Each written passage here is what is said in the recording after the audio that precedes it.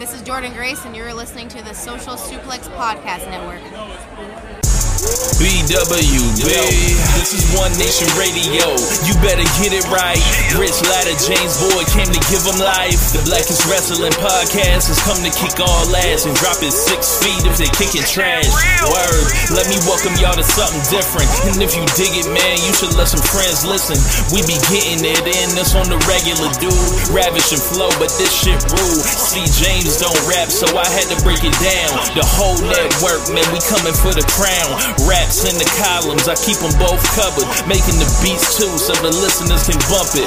Hit us with the rating, yeah, I'm saying it's a 5. Before you hit it, talk, bob your head side to side. It's One Nation Radio, and this is the beginning. It's Rich, and I'm here with James. It's time to listen to One Nation. We got to unleash the power of the pyramid. This is Mike Sempervive from WrestlingObserver.com. Check me out on Wrestling Observer Live every day. And also check out your boys, Rich and James, on One Nation Radio. This is Kenny Omega. We're listening to One Nation Radio. Check it out, guys. These guys know what's up. Big Kenny Omega fans, and that's all that counts to me. Goodbye and good night.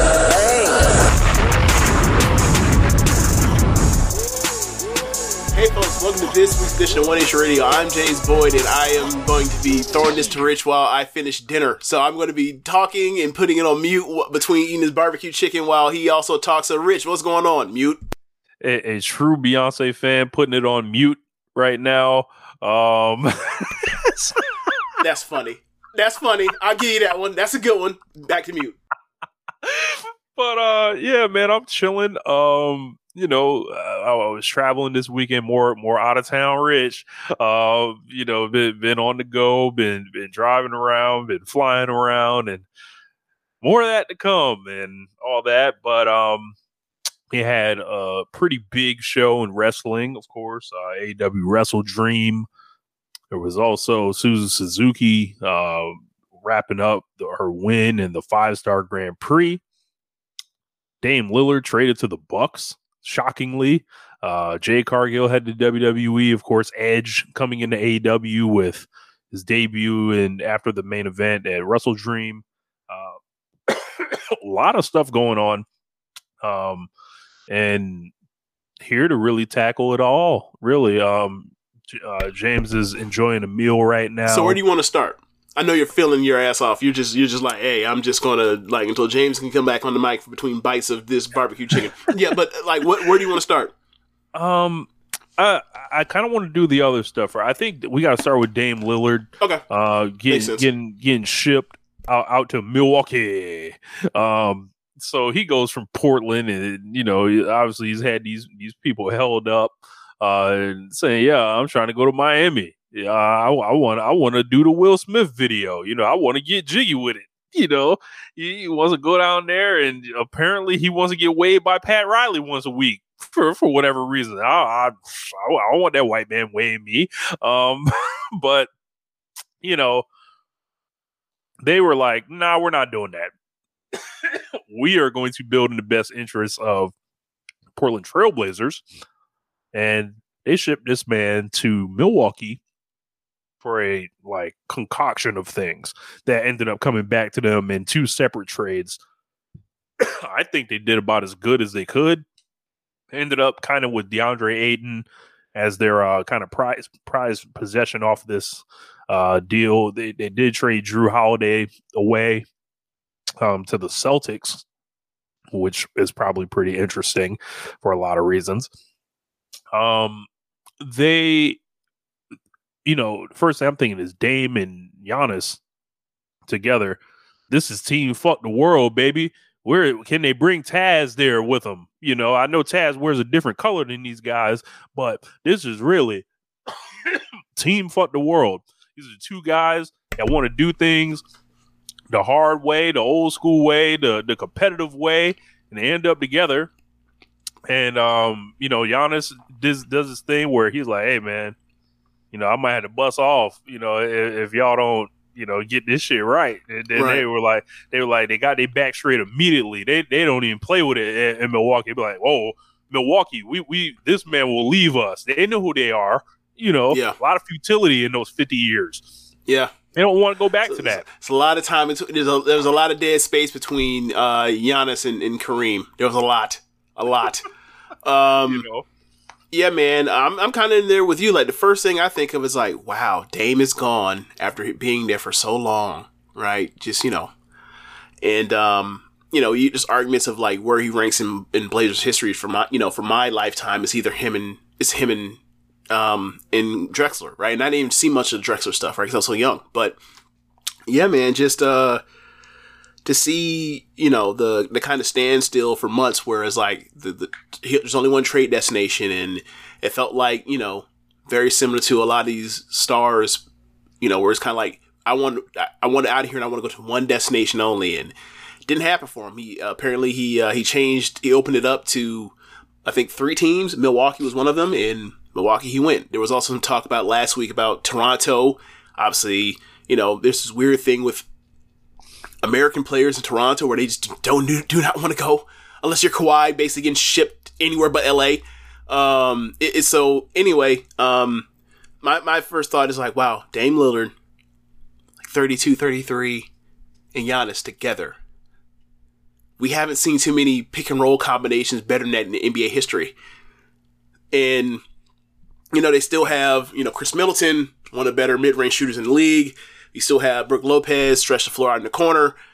Still, can decide, one of the rare bigs that can, like, stay in that corner forever. And then if you need to, he'll dust off the post game and just bury people under the rim and put them in the basket. So, yeah, I think their offense is going to be dynamite. I was listening to JJ Redick talking about this with a couple of guys that do like almost like the NBA version of what we do in One Nation Radio, super nerdy analytical stuff, thoughtful stuff, and it's like all the stuff I'm thinking of is like, okay, the pick and roll, short roll stuff with if you try to trap, you're screwed. The big has to come up so high to deal with him because it's similar to the Steph stuff, and those two have never played with a person like each other. Their lives are going to be so much easier because of their existence. And then one of them mentioned, like, man, forget the double stagger screen stuff between, Drake or Lillard, getting around Giannis and Brook. Forget about like the Spain stuff, the UCLA stuff. Forget that. What happens when Giannis has the ball and Lillard sets the screen for him? The inverted pick and roll, and I was like, oh my God, there is nothing you can do with that. There's nothing you can do with that. So, there's going to be there is going to be a trade-off, obviously, going from one of the best defensive perimeter guys we have in Drew Holiday to Dame. But I think with, because they still have so much size with, like, their third biggest team. They're a veteran team. Right. They played together for a lot of years. Right. I think the chemistry and the size will make up for the defensive skill, if you will. That's the reason why I'm not so scared about it. Because, like, all right, it's one thing when you're like the Lakers and the only person you have to defend the rim is AD, and like if you put him into the switch and like you pull him away, like we saw that a lot of the cat and mouse stuff that was going on with him and Steph in that series, right? It's another thing when it's like, oh, you're pulling Giannis out, I guess that means we will have to put Brook Lopez by the rim. Oh, you're pulling Brook Lopez out, I guess that means we'll have Giannis by the rim. You can't it's too hard to deal with. So I think it's kind of, obviously in practice we'll see, like I see obviously the defense is going to take a step back. There is no necessarily a person that can guard a Jason Tatum that you just think of right now. But like, if their offense is as good as I think it could be, I think they can like throw Chris Middleton into change some of his focus and energy into. And we saw that against like Durant a couple years ago, in that one series that went nuts with with overtime and everything in that Game 7. Is like when he wants to, he can play really good defense. Like, depending on how easy life is for Giannis, he can take that role of like guarding a Jason Tatum or whatever else and put them in jail because that's such a length advantage. But we'll see. Like, obviously, this little bitty guards like Jalen Brunson. Nah, sorry, Lillard, you got to guard him. It's going to be a hard day. Yeah, right. If what's your boy's name? The guard from Cleveland.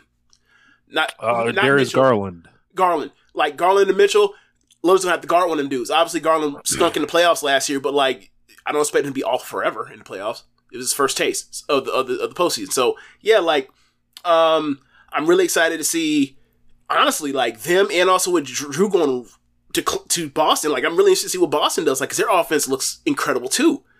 Obviously, you know, the matchup is the matchup. In, you know, I think Giannis and Brook will just beat Porzingis' ass, kick his ass. But as far as the offense, I think the offense will be fantastic. And a lot of the problems they had in the postseason last year, when you know, the ball finding Marcus Smart, he's not there no more.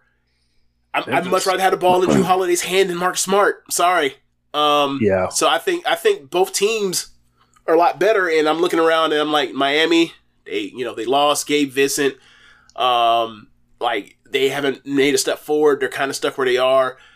Harden doesn't want to be in refusing Philly. To report to media day currently. And that was today. Yeah, one there. Yeah, so I feel like the East has like a two-headed monster. I think it's tiers to it. I think it's just, you know, out of those four, that was kind of like any of those four could win last year. Well, really three, until Miami just said, no, we're actually part of it too. But by force. Yeah. But I feel like, you know, it's gonna be interesting to see a lot of these Bucks and Boston series, and you know, whatever they figure out, whatever Philly can figure out post Harden or whatever else. And I'm kind of happy, you know, for Dame Lillard to get a chance to compete at a championship level. Yep. This guy has carried a lot of bad teams. He only made one Western Conference Finals, and you know, I've had times where I thought he cried too much, or you know, cried about All-Star games, or you know, stuff like that. But it's just like after 11 years and being the heart and soul of that franchise, these are the times where it's like, yeah, man, you root for that person to go, you know, try to compete at the end. Yeah. This is not him in his fourth and fifth year trying to scheme and do all this bullshit. Like, these are grown men, family men, you know, him and Giannis. Mm-hmm. Giannis quietly in his 11th year. Dame, you know, year 12 essentially. And it's like, I like the combo. I like the mentality for both of these guys. These seem like easy, like it just fits, but between how they're wired. Yeah, it seems like they'll get along off the court, as far as like, and even like the court on, or the fit on the court, like it just works. But it seems like, you know, they're kind of low. They're, like you mentioned, family men, kind of low maintenance, just want to hoop and be students of the game, and you know, and want to get after it. So yeah, I think, as you mentioned, I think like they're going to get along really well. And you know, the East, how many teams do you think can win the title right now? 4? I think you got to call the Bucks a favorite. You got to talk about the Bucks. You got to talk about the Nuggets. You got to talk about the Lakers. Yep. Celtics, if a couple things break right. Yeah, they gotta be healthy, because I like their you know, top 6 people, but like, you know, if Horford goes down, they're done. Yeah, and Horford's old as hell. And I think we got to see what Memphis looks like to see if that step forward last year was the peak, or if they, like, you know, if Marcus Smart helps them at all and Ja comes in with his head on correct, and we'll see. Where did Tyus Jones end up at? I forgot. He is. I have to look that up. Okay, well, either way, like, going from Marcus Smart into some of the things he, like, regardless of whatever I feel about him as a decision maker at times, whatever else, it's better than whatever was happening at the end of some of those possessions with Dylan Brooks. So he went and got that bag. He's in Washington. That's right. He's out there with Jordan Poole. Why does Jordan Poole feel like he's just a threat to like remember like Kevin Martin back in the day? That's good. Yeah. Like, it feels like he's about to be like, yeah, man, like this nigga's about to shoot an awful percentage, but he's gonna be able to shoot as much as possible because there ain't nobody else to shoot. There's something to that. And also, you know, Bill just freshly gone too from Washington. So yeah, like there's definitely someone's gonna get shots. Yeah. Look, this is a call. Any NBA player, you want to shoot the ball, get your ass to Washington right now. There are shots to be had. Yeah. So, yeah, man. Anything else you want to mention on the NBA and the Jimmy Butler thing? So we gotta talk about this man. Yeah. So last year for media day, he shows up with the faux locks in so that he could take the media picture. Because like the thing is like when you take the media picture, like that's the only picture they take all year. So like all year long, he don't have a goofy looking hair. So this year he comes out there with the bone straight hair with the swoop, and then he has like the eyebrow piercing, whatever else, and I think he has lip piercings. Yeah. So like he looks like an emo boy. So, bro, I saw someone call him Ball Out Boy. I fucking howled. That's foolish. Yeah, man. Like, yeah, bro. I don't know why he's doing this or anything. He's just to entertain himself. Like, bro, he like, walked out. Say? I saw the video of him walking out this time. He walked out and went to like the press conference thing or whatever else, sat down. And as he's walking over or whatever else, like the whole crowd starts chuckling because they're like, bro, look at this motherfucking guy. Right? He goes, laugh it up. Go ahead. Laugh it up. And then he proceeded business as usual. See? This tickles him. This is what he gets off of on doing this once a year and like let him have his fun because after this it's back to the grind. It's back to the grind. Once a week. Yeah, but all I'm saying is he better enjoy it because like he could show up the next year and all of a sudden there's a baldy on that bitch. So like I feel like he's throwing insults at our hair follically challenged brothers that can't do these versatile looks. What if James wanted to show up with the Fallout Boy right now? I was waiting for. I was like, when is he gonna mention me and being in bald? This is messed up. This is messed up. Yeah, I ain't mad at it. He can do what he wants. I don't care. It's all good. I saw this fool today, and I was like, "What is you on, bro? That's exactly all you got. What's wrong with you, man? Yeah. Grab him. Like, what did Pat Riley think when he saw this? I don't know if Riley even saw it. Who knows? But look, he's gonna see the picture eventually. Like, hey, Jimmy, what the fuck is this? What is this? This is a joke. He's like, this is like the dreads last year. I remember I saw the dreads, like, bro, like those are fake because his hair was only but so long. Like, I was like, whatever he's doing. And then like he was just a gag. It's just a gag. Like, I wonder what he's gonna do next year. Like, do we need to get him with Deion Sanders S curl? Do we need to absolutely? Yeah, we need him with the S curl next year. Yeah. Absolutely. Black Saber Jr. looking like an extra in the Hey Ya video. Yeah. He does like a time hater. Bro, I remember on the bus in high school on the way back, right? Everyone was singing the shit, and all of a sudden I was like, y'all like the time haters, right? And literally on cue, 4 motherfuckers go clap, clap, clap as the song was playing. It wasn't planned. It just happened. Like I couldn't have written this and thought of a better way to get this joke off. It was amazing. But yeah, man. It definitely is. It's definitely all right-ish. It definitely. But yeah, man. I guess it's time to move on to the pro wrestling. That man is a threat to schools and buildings right now. I don't recall the emos being the ones that shoot up the schools. It's more of, but whatever. Look, I was gonna say I always struggled breaking up the difference of the emos and like the Marilyn Manson types. Like it's hard to tell, but it's hard to distinguish between like emo and goth. I can see that. Yeah, it's a little, somebody can help educate me. I'm sure. Join the Discord and give me the rundown. I missed that. Yeah. Let's move on. We'll talk about the emo stuff later, but let's move on. Why you laughing so hard at that? I just can't talk about what I want to talk about right now. I'll talk to you later. It's nothing crazy, but anyway, let's move on. AEW WrestleDream.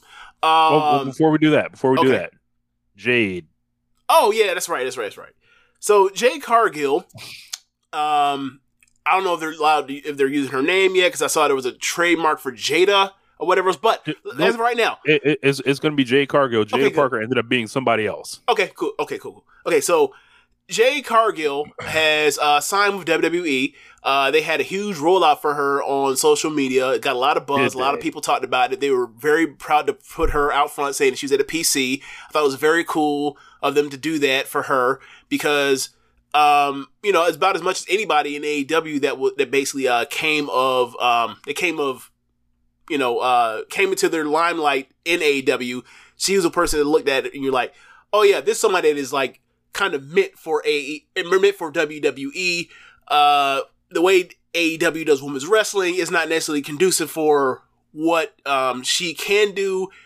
But like for WWE, from just the look alone is like, that screams that's a WWE wrestler. How did it even slip through the cracks?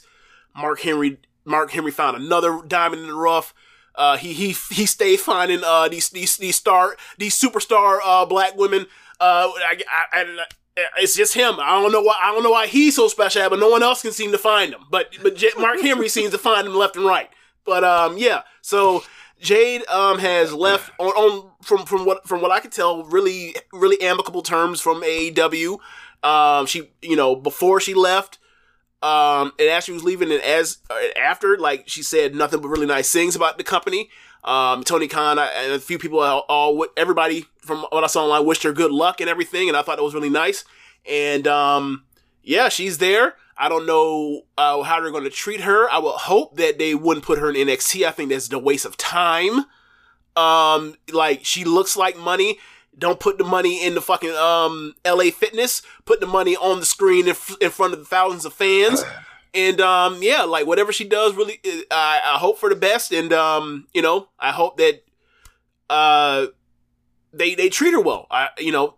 We mentioned the Cody stuff. The whole first couple years back in WWE is like, if you want these people to eventually, if you want new stars, people that people already see as stars, and the NXT things are working, the alternative is you bring in the people from AEW, you treat them well, you treat them like they're actually people you want to push, and you go from there. And it worked swimmingly. It worked great with Cody. Cody's done great in WWE, and I hope the same for Jade. I'm gonna say Jada. Hope the same for Jade. Yeah. So Jade is the first person that I think they've rolled out from scratch, as you mentioned, that is jumping to WWE here. This looks like it's like a money thing. There was like a story. Actually, Tony Khan talked about it last night. The press scrum came with a large offer. Then like a, what do you call the fair offer? I got the story here. He actually went back with a second offer, but wasn't, taken on or whatever. But, we did mention on this show, we have real concerns about how AEW has what is their plan to actually increase the talent level of like the women's athletes? Like, what is the development like? There's limited time. There's not like an official kind of like, system or anything. It's like kind of like get how you live. I think she went about as far as she was going to go in AEW, like with her current kind of skill. And I think this is a move that's going to suit both parties, because if you weren't going to use Jade anymore, like if you weren't going to, put her over, you're basically like, there's like about 5 people that they didn't like let her work with. She worked with pretty much everyone else. But if you weren't going to let her into that mix, it kind of keeps them clean. They never had to lose to her. They never had to beat her. And she essentially got pushed like, Ultimate Warrior, Bill Goldberg, anything like that. And I got to say, like, some of them pay-per-view matches were rough. And, we won't have to, watch those on the AEW pay-per-views anymore, which is fine. She can go to WWE. As you mentioned, I would not put her in NXT at all. As you mentioned, like, I don't know her capacity for like she was good enough to get to the level that she got. Is there another jump there? I don't know. But before the time is wasted, you need to start getting the things out of her, shining her up, smoke and mirror, throw her in the celebrity wrestling class where, they basically roll you out for 3 days, and then they can teach you a match or whatever. And also the pressures aren't going to be the same. Like, people aren't going to be counting on her to become a great wrestler in WWE. They want her there for other reasons. AEW, she was always going to have this pressure of, having to, eventually develop into something just because of how she's looked at in particular. Not all the women have this kind of pressure that Jade did. I think it was cool. I got to do like a song for her for the Who We Are, part 1 part. So can you repeat that word again? What word? You got to do a what for her? A song. Okay. I heard something different that rhymed with song, and I was like, wait, what? Okay. Oh, okay. Nah. Okay. I got to do, make some music. So that song is a historical artifact now. So that's pretty cool. But wish her nothing but the best. And I think, there's a lot of opportunity to program her against people. I am worried about her promos in WWE because they didn't let her talk for more than 30 seconds for a reason in AEW. So maybe the scripting will help. Maybe I don't know. If you think about Jade, I think she really maximized a lot, of what she could do being a rookie pro wrestler from the jump and having a limited skill set. Great look, all-time look. Going to WWE, there's Bianca, there's Charlotte, of course. I don't think they should put her and Nia Jax within 10 feet of each other. That's the thing that worries me is she already mentioned her by name. Jade mentioned her by name, and I was like, no, stay far away. There are plenty of small wrestlers WWE has. Like, they have Candice LeRae. Like, they have Roxanne Perez. Like, these are people I think you can put in there with Jade. Like, it may look, honestly, it may look a lot like her AEW run, like, as far as, like, who they program her with when.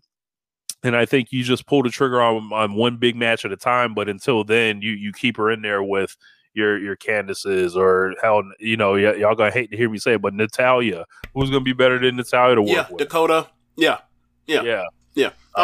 So, another reason why I feel that she should be on the main roster is because of the experience level. If you're in the PC, you're in NXT, what do you get? How much you get to work? Like, if she's on the main roster, she's doing house shows, she's wrestling, 2-3 times a week, she should, in theory, it should be more beneficial for her to actually get better in the ring as opposed to she's in Orlando, she's doing mat drills, she's one of the 50 people in the 7 rings, So yeah, I think this is better for her to develop. Like, we've seen people that were green as grass get to the main roster, start getting dates, start getting special matches made for them, and they have better matches you would have expected coming in. Like, remember Braun Strowman when he first came in? Yeah, and his whole entire rule was, you're the big monster, not supposed to ever fall, never supposed to leave his feet, and he kept falling and clumsily leaving his feet. And then all of a sudden, by the time we got to 2017, him and Roman were having some really fun, gimmick matches or whatever else. So like, being on the road and having real matches as opposed to being there at PC, you're going to get better. Like, obviously we got all the jokes in the world for the PC and NXT and all that kind of stuff at this point, and the lack of success as far as building or making better workers in the ring. But trial by fire. Throw her ass out there in the house shows. Have her in there with Candice and Dakota and Natalya and whoever else, and we'll see. We'll see soon enough. Like, I believe in her. I believe she has that drive to get good enough to where, like, the rest of the stuff will overtake everything. Like, she ain't given that look, right? She ain't gotta become Manami Toyota. She ain't gotta be Suzuki. She's gotta be just passable. There's a dollar sign on her forehead that like needs to say. So all she has to be is good enough, and I feel like, over the next year, 2 years, she'll get there. Yeah. So I guess moving forward, AEW WrestleDream.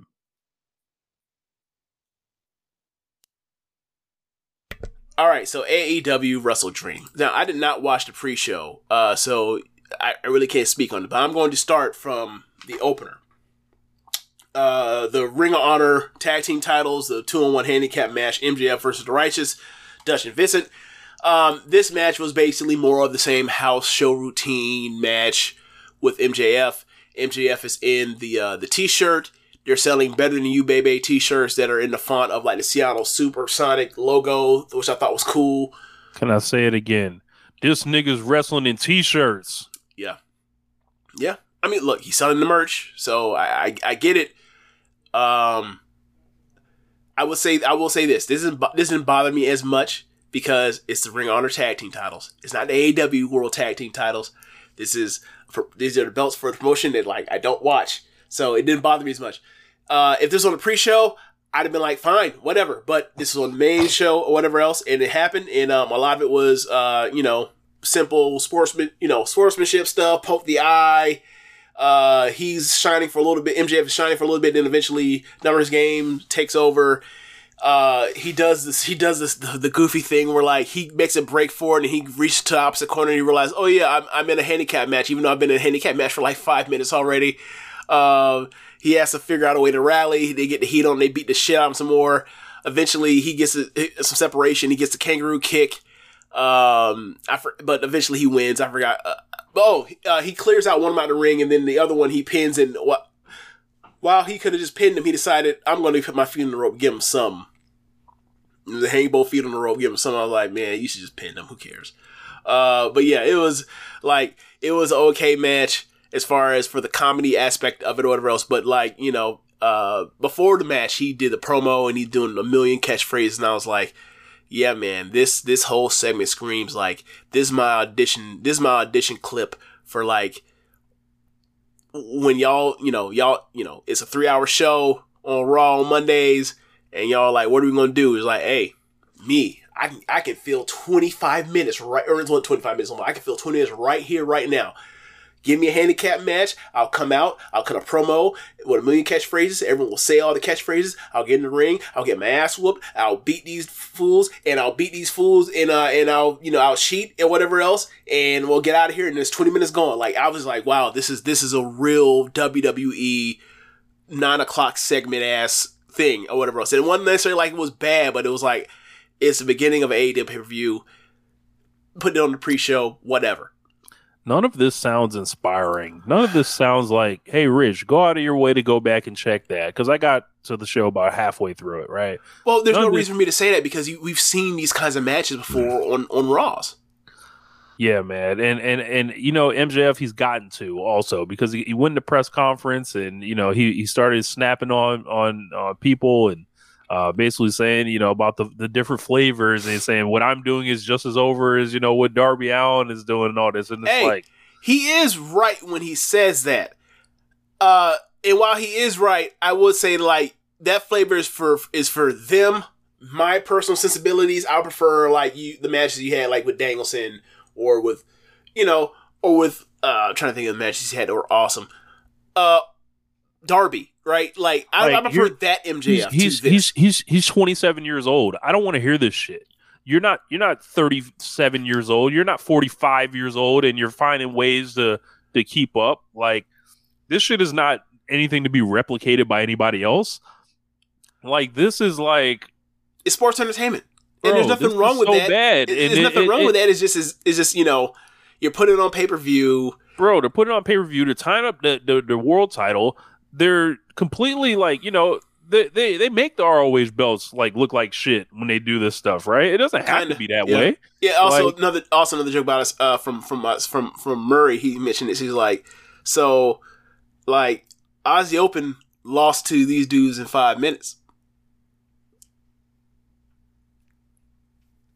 Yeah. Yeah. And then Aussie Open is in the AEW World Title match, and they're going like, how long was the match? 25 minutes, something like that. I don't think it was that long. It felt long. It felt like it went 20 minutes.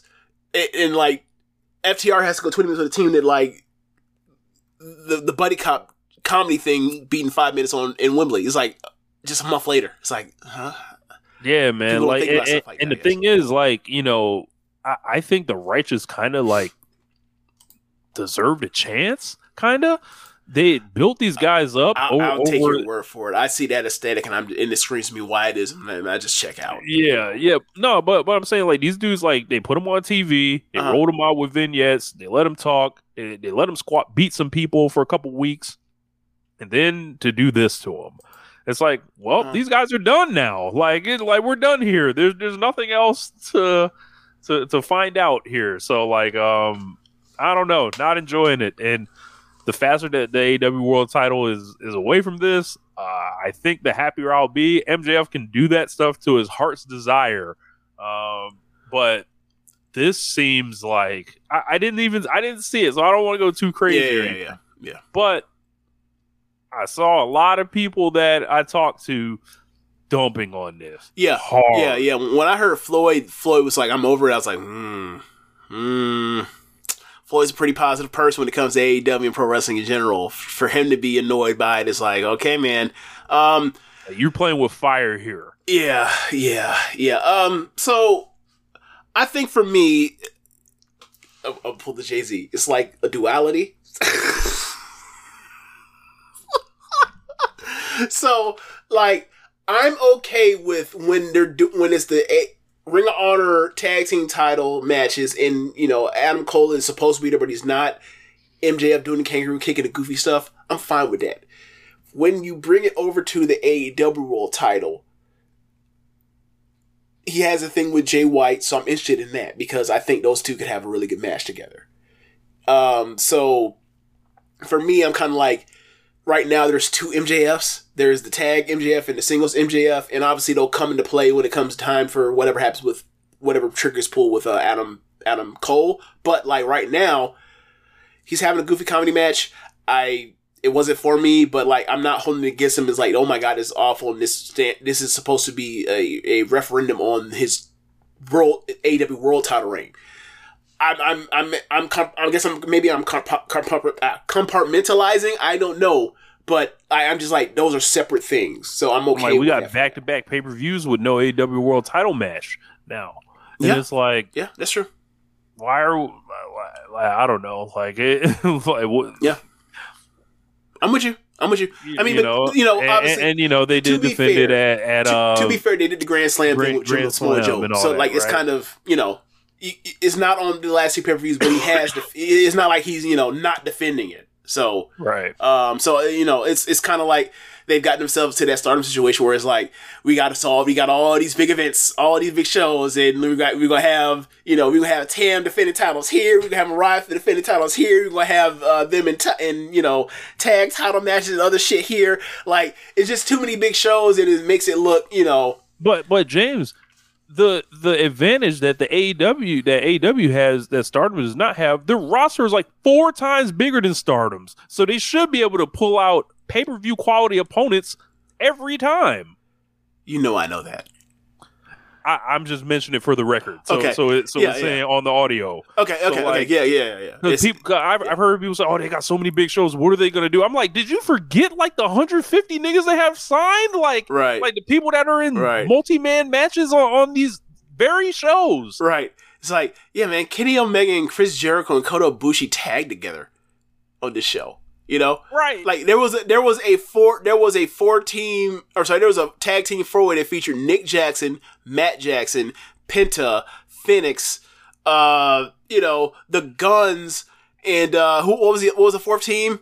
Orange Cassidy and then Hook. You know what I'm saying? It's like, yeah, like you don't have to do that. You can just line up new contenders if you wanted to. Yeah. Yeah. So next match after that, so you end up getting the Ring of Honor World Title and New Japan Strong Openweight Title match. Eddie Kingston versus Katsuyori Shibata, and this match is so fun. King's Road, baby. Look, man, Shibata comes out. He's over as fuck because every time he shows up at AEW, he's over as fuck. Comes out. He takes a straight beeline to the ring, and then Kingston's music hits, and what does he do? He takes a straight beeline to the ring. I was like, it's almost like they're having a race so you can get to the ring faster without running or jogging. So, they proceed to do the thing. A lot of strong styles, strike exchanges and everything. A lot of big chops and European uppercuts. And, yeah, man, it was just fun. It was just really fun seeing those two. And, like, every time I see, like, Shibata in these matches, like, he can't get hit in the head anymore. But, like, how the hell is he still out here, like, getting close to 4 stars? You know? And it's just, him and Kingston were just really good together, obviously, because, but yeah, by the end, there was, I'm trying to think what the finishing stretch was. There was a Northern Lights bomb from Kingston. He didn't get some of it, hits the power bomb. But yeah, man, it was just really fun. I would say go back and watch it. You'd enjoyed it. It's exactly what you think it'd be, and it was just fun.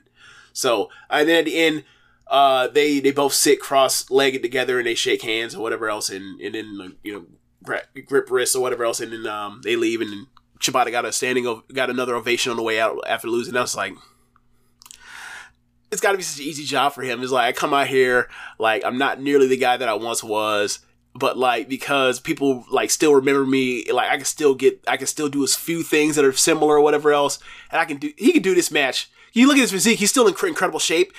He can do this for another 10 years, you imagine. Like, yeah. He's gonna, like, if he wants to be here forever in America doing, like, indie shows and AEW Ring of Honor, he can do this for another decade. Speaking of that, he had mentioned in the press conference that he's wanting to make a commitment, you know, if Tony Khan is ready for him. So, you know, like a long-term one. So we'll see how that plays out. But Kings Road defeats Strong Style here on the Antonio Inoki dedication show. We saw Tony Khan with the red scarf, the Inoki family here. You know, Giant Baba wins. You stupid. They and during the post or the lead up to the match, they showed like videos of like Shibata as a child with Inoki and everything. You know, he's like an uncle figure or whatever else when he was a kid. So, because you know Shibata's second generation. So, yeah, that was really cool and everything. So then the next match after that, the TBS title match between Chris Statlander and Julia Hart, and I gotta say, there are two ways to look at this match. I feel this match in the middle of the match got a "This is awesome" chant, and I wasn't disgusted by it. Like, this is ridiculous that they're having this awesome chant. I don't think it was warranted, but I wasn't like they're full of shit. This is ridiculous. Like, nah, this is actually like a decent match.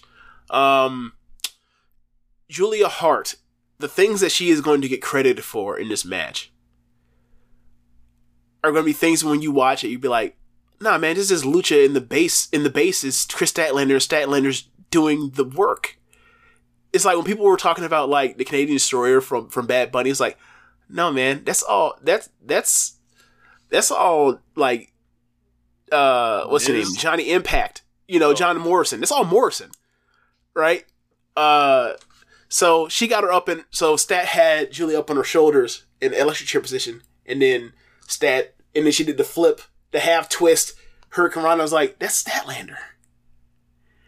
Whatever. And then, you know, they led to, they led up to the... James. Go ahead. You know they love that yellow hair woman. As I sit here with this yellow do-rag on, they love this yellow hair woman. I was saying this, I was watching with Zach Porter and Jeremy, and I was like, hey man, like, Julia's not doing bad, but she's getting extra credit for shit that she doesn't deserve. You know what I'm saying? So ultimately, Julia spits mist. Shout out to Getsu. And didn't work. She slapped her, and the mist went like a different way or something. Yeah, she went to blow the mist, and Stat slapped her before the mist can hit Stat. Yeah, that's what happened. So ultimately they get towards the spot where, you know, Julia does her Kabashi moonsault, and she goes for it or whatever else, and the crowd bought it. The crowd thought the title was changed, and I was like, really? Y'all really bought this? She beat Willow Nightingale with it the other week. Yeah, good for her. I just thought it was funny because like people were like, I've never seen a moonsault like that. I was like, So you never seen Kenta Kobashi. Okay, that's what you're saying. It's the same exact thing. It's just like short, high, up high, no far, jumping thing. It's just up and down. Anyway, so yeah, man, Stat, she goes for another lucha move or whatever else. Stat basically picks her up, gives her a tombstone where in her head doesn't come within a foot of the canvas, gets her up again and hits her finish that looks like a tombstone, her variation of a tombstone, and then pins her, gets the win. And then Statlander like grabbed Julia by her feet and then like threw her out towards what's his name? Brody. Gonzo Bomb, Barks Like a Dog, House of Black.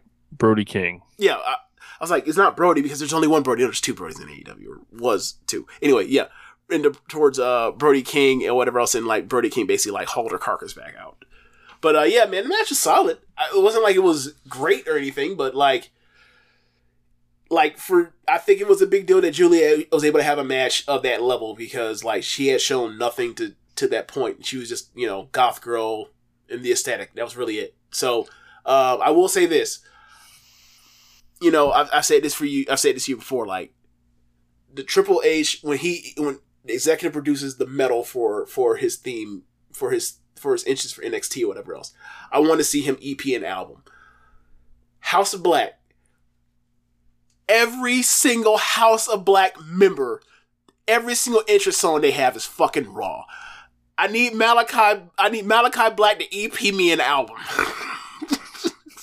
I'm thinking of getting into powerlifting. When I played football or whatever, we lifted weights. There was a lot of classic rock and metal playing. I'm okay with that playing out there. I need me the Malachi Black EP albums to work out for an hour and a half with. So whoever, if there's any way, I know Swerve and Malachi are kind of close behind the scenes with those. The way you can relay that or whatever, he wants to give me an album. Look, I know an album takes a lot of time. Can you give me a playlist? Give me a playlist or something. Because look, man, he's good. He's good at what he does. The Julia Hart music is raw. It is. And then she comes out with like all black on and she has like the red veil around it with the red lighting. It's a really cool look. It really is. Yeah. Good to see Statlander get another big win here. But yeah, man, they love Julia Hart, man. And man, I don't want to Liv Morgan there, so I'm just going to refrain.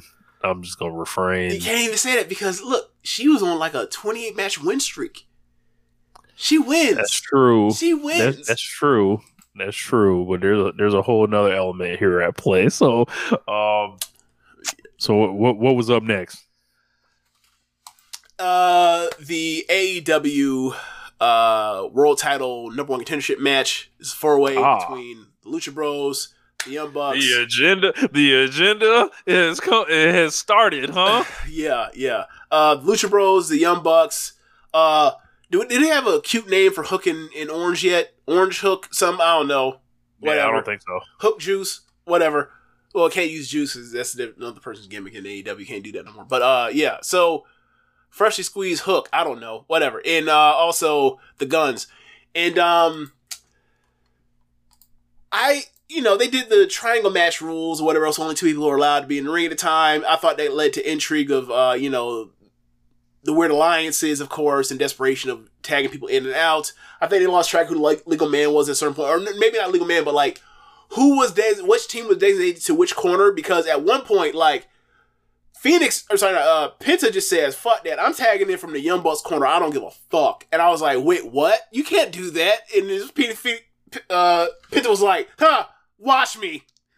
And every time it's amazing that we got the Lucha Brothers making tags on the apron at all. They used to make tags while they were already in the ring. That's true, but also Rick Knox wasn't the ref, so Rick Knox anything flies with Rick Knox in one of these tags. But yeah, so there were multiple points in the match I was talking about, like these tags that were weird, like, or that's come from the Young Bucks corner, and they're not the Young Bucks. And like Jeremy and Zach would just be like, "Lucha tag, man." Like, you think about it too hard. I was like, but it's not Lucha tag. It's AEW. It's not the same. They would have specified a Lucha tag. They should have specified a Lucha tag. It would have saved me a lot of, wait, what? Like, I'm tired of, not tired because this happened that often, but like, It happens every blue moon in one of these tags, especially when Rick Knox is ref, where I'm just like, wait, what? It is like, whatever, man, whatever. Yeah, I gotta be like, all right, either I'm gonna be stuck on it and not enjoy the rest of the match, or I'm gonna be like, all right, it's vibes. It's gonna flip James to the vibes. But yeah, man, once the vibes started happening, I was having fun. Really good match. You know, before All In, we kind of put it out there that, hey, man, this don't feel like the time for the Young Bucks yet. Like, I think it would be wise for the Bucks to just put them over, give them the biggest win of their lives, and, you know, keep it rolling. But, man, the Young Bucks have one-upped the One Nation Radio plan. Like, yeah, we gonna put you over, but you know what? You still dropping them same belts to us at the end of the day. LA, Full Gear, Young Bucks, right? FTR. Well, you know, if I remember correctly, yeah. Whoever won this match could challenge anytime, anywhere. And I was like, oh, it's going to happen at Full Gear in LA. That's my first thought. Yeah. Look at that. Look, wouldn't be a bad place to be a main event. Look, I mean, it ain't like MJF got no world title program that's gonna outdo FTR and the Bucks. Yeah. Hey man, if it was me, you know, the Young Bucks are charging along here. And I when we review FTR and Aussie Open, I'll talk about what I think is going on at FTR right now. But this feels like the time, like they're ramping up, and you know, this promotion has missed the Young Bucks the first 10 months of this promotion, or this year, I'll say. Not the most active Young Bucks as far as the tag team stuff. Definitely took some steps back, doing a lot of group competition stuff. I think they know where the bread's buttered, though. So excited to see where that goes, especially, you know, Full Gear LA. I think that's a great spot to do. Because, you know, if you want to do a tag team match as a main event, this is it. So, call your shot. I mean, worst case scenario, they'll get the time in the placement on the card to do whatever they want to do, whether they main events or not. It's, you know, because you know, the MJF and Jay White segment on Wednesday did really well in demos, right? Like, so in the key demo, so they might go with that if they decide to go that long with it. I thought it may be a situation to get ploy to get MJF on Collision, because, you know, everybody certainly all of a sudden wants to work in Collision now. So, man, wonder what happened. Yeah, that rating has kind of has actually done better. So, just a note. Yeah, man, it's like I mentioned, like it's almost as if like the show before only had one top star on it, and now like it has like 4 or 5 top stars, and like some people are watching now more. It's almost as if like everybody in AEW that was top star except for CM Punk basically Bach froze him out and said, "Fuck you, die on the vine." Amazing. Yeah. But yeah, you know, Young Bucks. It's time, baby. Yes. So following that really fun match with 8 bodies flying around and bumping around like crazy and bumbling around, shout out to the Guns, who they're awesome and bumbling around. If anything else, they're gonna bumble around and get over whatever happened to them. Following that, you had Ricky Starks versus Yuta Wheeler. And oh no. It was that, or was that Swerve and Hangman next? You're right. They had to follow that one too. Sorry. Speaking of it's time, let's go. So they played the video package, talking mostly about the face-to-face promo they had the first time they had the encounter, about, you know, Hangman's kind of lost the eye for the tiger in a way, kind of gone soft, civilized. Where's the energy? Where's the fire? All that. Then they cut to parts of more of Hangman's explanation in the contract signing, saying like, I've had a dark cloud hanging over my head the last 18 months, and I'm just like, you're putting in a video package to CM Punk bullied you. Okay, whatever, man. That's funny. Whatever. So out comes Hangman, and he has on new gear for the first time in however long that Swerve had mentioned. And I saw it and I was like, huh, this reminds me of something I've seen before. And I was like, I don't know what he's going for. And Jeremy said it. He's like, this looks like Shawn Michaels is like Elimination Chamber here. And I was like, yep, that's exactly what I was thinking too. With the black and the brown. And like, it's like, why would you choose brown? That's kind of odd choice. And also like, the thing with me with Shawn Michaels and him has always been like the chap gear, like the fake chap gear or whatever else. But anyway, out comes Swerve. Before Swerve comes out, the Mogul Embassy is out front. The music is playing. Prince Nana is in his bag, and his bag is the size of a state. Losing it. This Rich. He does the Nana dance. The Nana dance is over. The Nana dance has a shirt. The Nana dance shirt should sell. Bro, this shit is a life of its own at this point.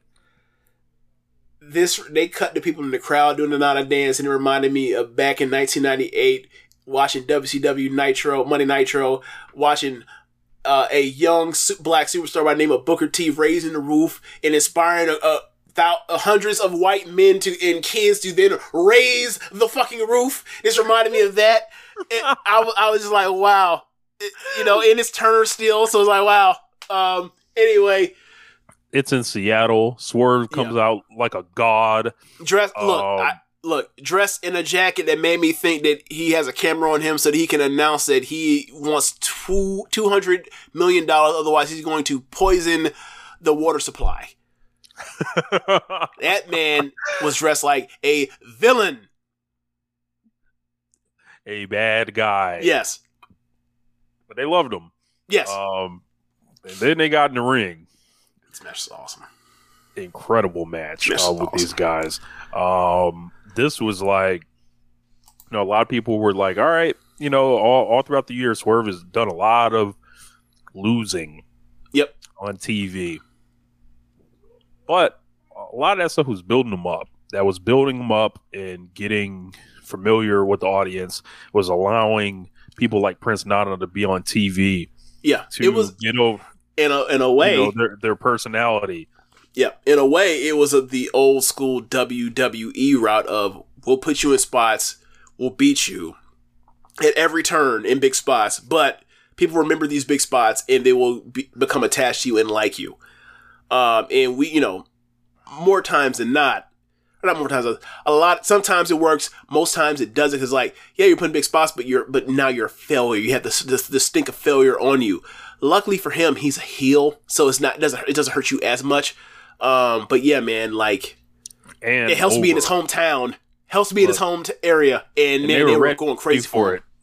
Like they worked this match where, like, the crowd started giving it to Hangman a little bit, and he ate it up. He was like, "Oh, word!" He absolutely worked heel in this match, and he was like, shout out to word? him. And shout out to him. I haven't got to do this in a long time. Right. Look, he's like, I haven't had a chance to do this since like I was in Orlando in front of Rich and James whooping on NXT boy's ass. Yeah. And I thought this was just like great work. Guys, just like, this is the shit you dream of, like, as far as like when you're looking at the hierarchy and wanting to see somebody break out and thinking like, yeah, man, this is the time. And then, Swerve went, with Nana. They did a lot of like, stuff where Nana ended up getting thrown out. Crown comes off. Nana gets thrown out. Nana gets thrown out. They said leave. He was like, no, I'm not leaving. Make me. And they didn't make him. He was like, no, I'm not leaving. I don't care what you say. What are you going to do? Yeah. Yeah, this I think this is a star-making performance. We told you this nigga had the goods since he was in NXT, so like this ain't no shock. If you listen to this show, often like before like Swerve has a big match or a big promo or something, I'll send him some words of encouragement, just like, whatever the situation is. Like I'll send them like a long paragraph, whatever, try to inspire them or whatever. This weekend, I had no notes. I was like, hey man, no notes. You know the mission. It's on. Like, and he went out there and handled it. So very happy for him on a personal level. Yeah. This was like one of the most satisfying matches for me, for somebody that I thought belongs at a certain level in a promotion, just based off of what I've seen from them. But like I believe in them. They just haven't proven it yet because they haven't been in the position to do it. I have not been this happy for a pro wrestler in a promotion that I watch get their shot and kill it the way I thought they were going to do it since NASA Point and Tam last summer. It was just like, hey man, like they go out there and they prove it every chance they get. Where you gonna put them in a big spot? And Swerve gets it and he knocks it out the fucking park. And you can say the same thing for the match when with the Acclaimed. The first match is like that match was so much better than it had any business being. Obviously Keith Lee's great. Obviously Bowens is really fucking good. And you can, in certain spots you can do whatever you want with what's his name? Max Caster. But to do Caster's credit, he's also gotten a lot better since then too. But yeah, just at that time I was like, I don't know. I think the match can be really good, but they were more like a awesome gimmick act rather than having in-ring credibility. Right. And the only person that really approved it at that point was Bowens. But anyway, come forward to this. These are two of the best wrestlers in the world. And for people, there are a lot of people that will say Swerve is great, and people, if they haven't already, they're out of their fucking minds. They haven't said it yet that Adam Page is one of the best wrestlers in the world. He's proven it for years now at this point. But it's there now. Like if you still want to hold your feet on Swerve, whatever else, all right. I saw basically all I need to see out of Swerve the first time I ever saw him wrestle. First time I ever saw him wrestle was in New York City at the WrestleCon show, the Mark Hickshot joint. Like he wrestled Saber, and like I had heard of this before I even saw that crazy match he had with AR Fox in Lucha Underground. I had just saw Swerve in this match with Saber. I was like, yo, he's doing this technical shit toe to toe with him.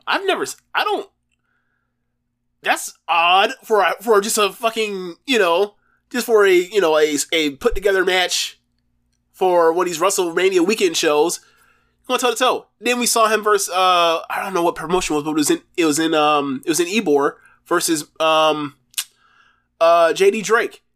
That match was really fucking good. Yep, that was That was for Evolve. Okay, for Evolve, and it's like okay.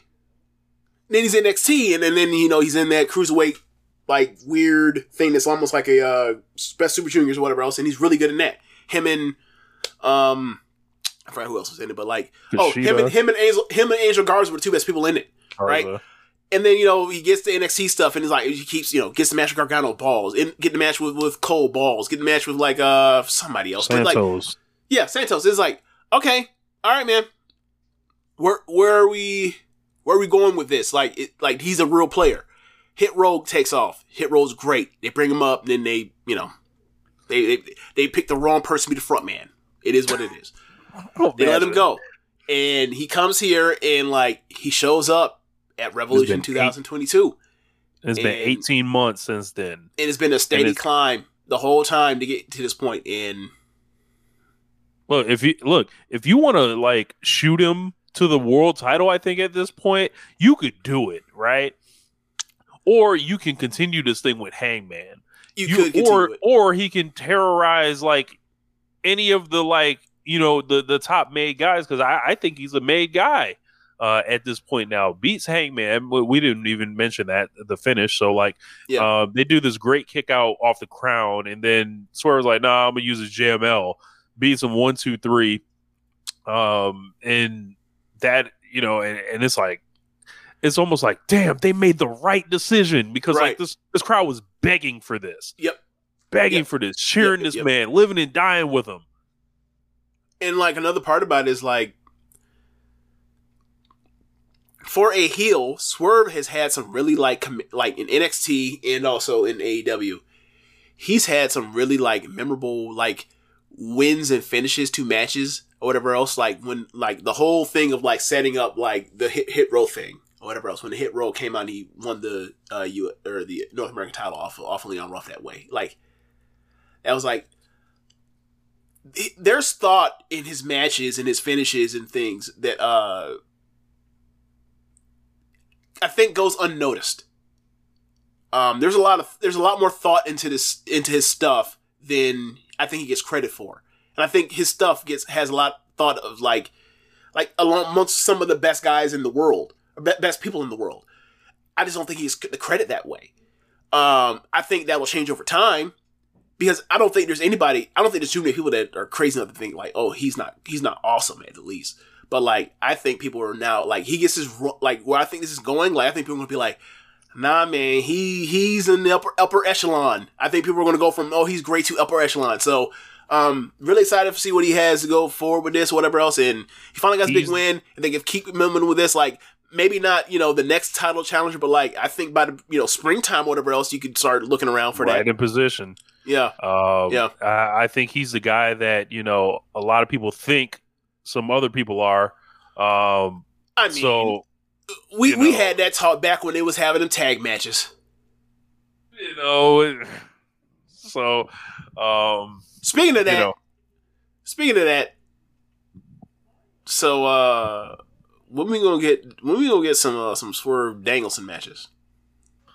I mean, I don't feel like that's an impossible thing. I'm just saying. Like, all I'm saying is like, if good for him that he was out here having the best match of his career, back-to-back matches or whatever else with, maybe the greatest wrestler ever. Good for him. But like, everybody seems to have their best fucking matches with Danielson. So I would like to see a Swerve Danielson match, and I would like to see a Swerve Danielson match in a similar vein to what him and Sabre did, because I saw Swerve and Sabre before. Danielson and Swerve can have one of them kinds of matches and it will shock people's floor jaws would be on the floor, but they could.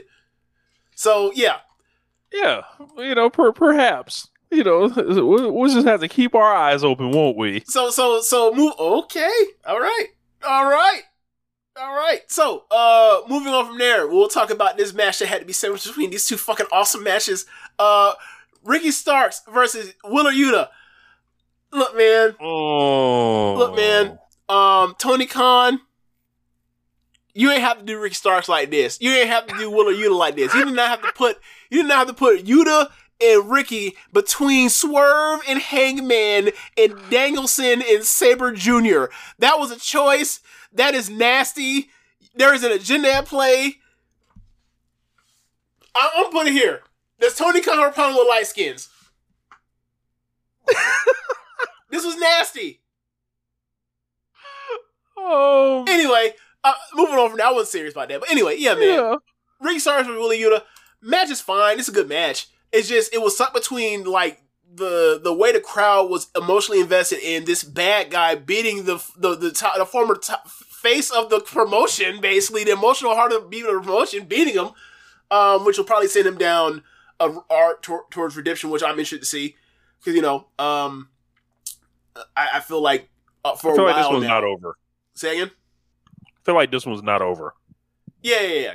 Yeah, I feel the same way too. Because, like, I feel like Heyman's at his best when his back's against the wall in a way. Like, early this year, like, after he gets the concussion thing, like, how's he going to answer back Texas Death with Moxley? Answers back great. Like, he's not good at getting hit in the mouth, but he's good at, like, after getting hit in the mouth, like, regrouping and coming back forward. Ricky Starks, Wheeler Yuta, not gonna lie, didn't pay close attention to this match. I remember that Ricky Starks won with a Rochambeau. Moxley was on commentary. But the match was good from what I saw, but like I can't remember much of it. Just kind of hazy on it. But the match was good. But it wasn't, the two matches it was before or after, because, they set him up for a L. It really was bad. It was really bad. So let's get to it. Bryan Danielson versus Zack Sabre Jr. in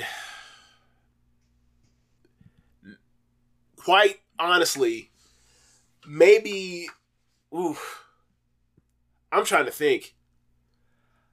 Maybe since like the 2020, I want to say 2021 or 2022, I can't remember which year it was. Not since the Sabre Osprey matches that were in Rev Pro in New Japan have I enjoyed technical wrestling matches this much. Technical wrestling singles match as much. This is great.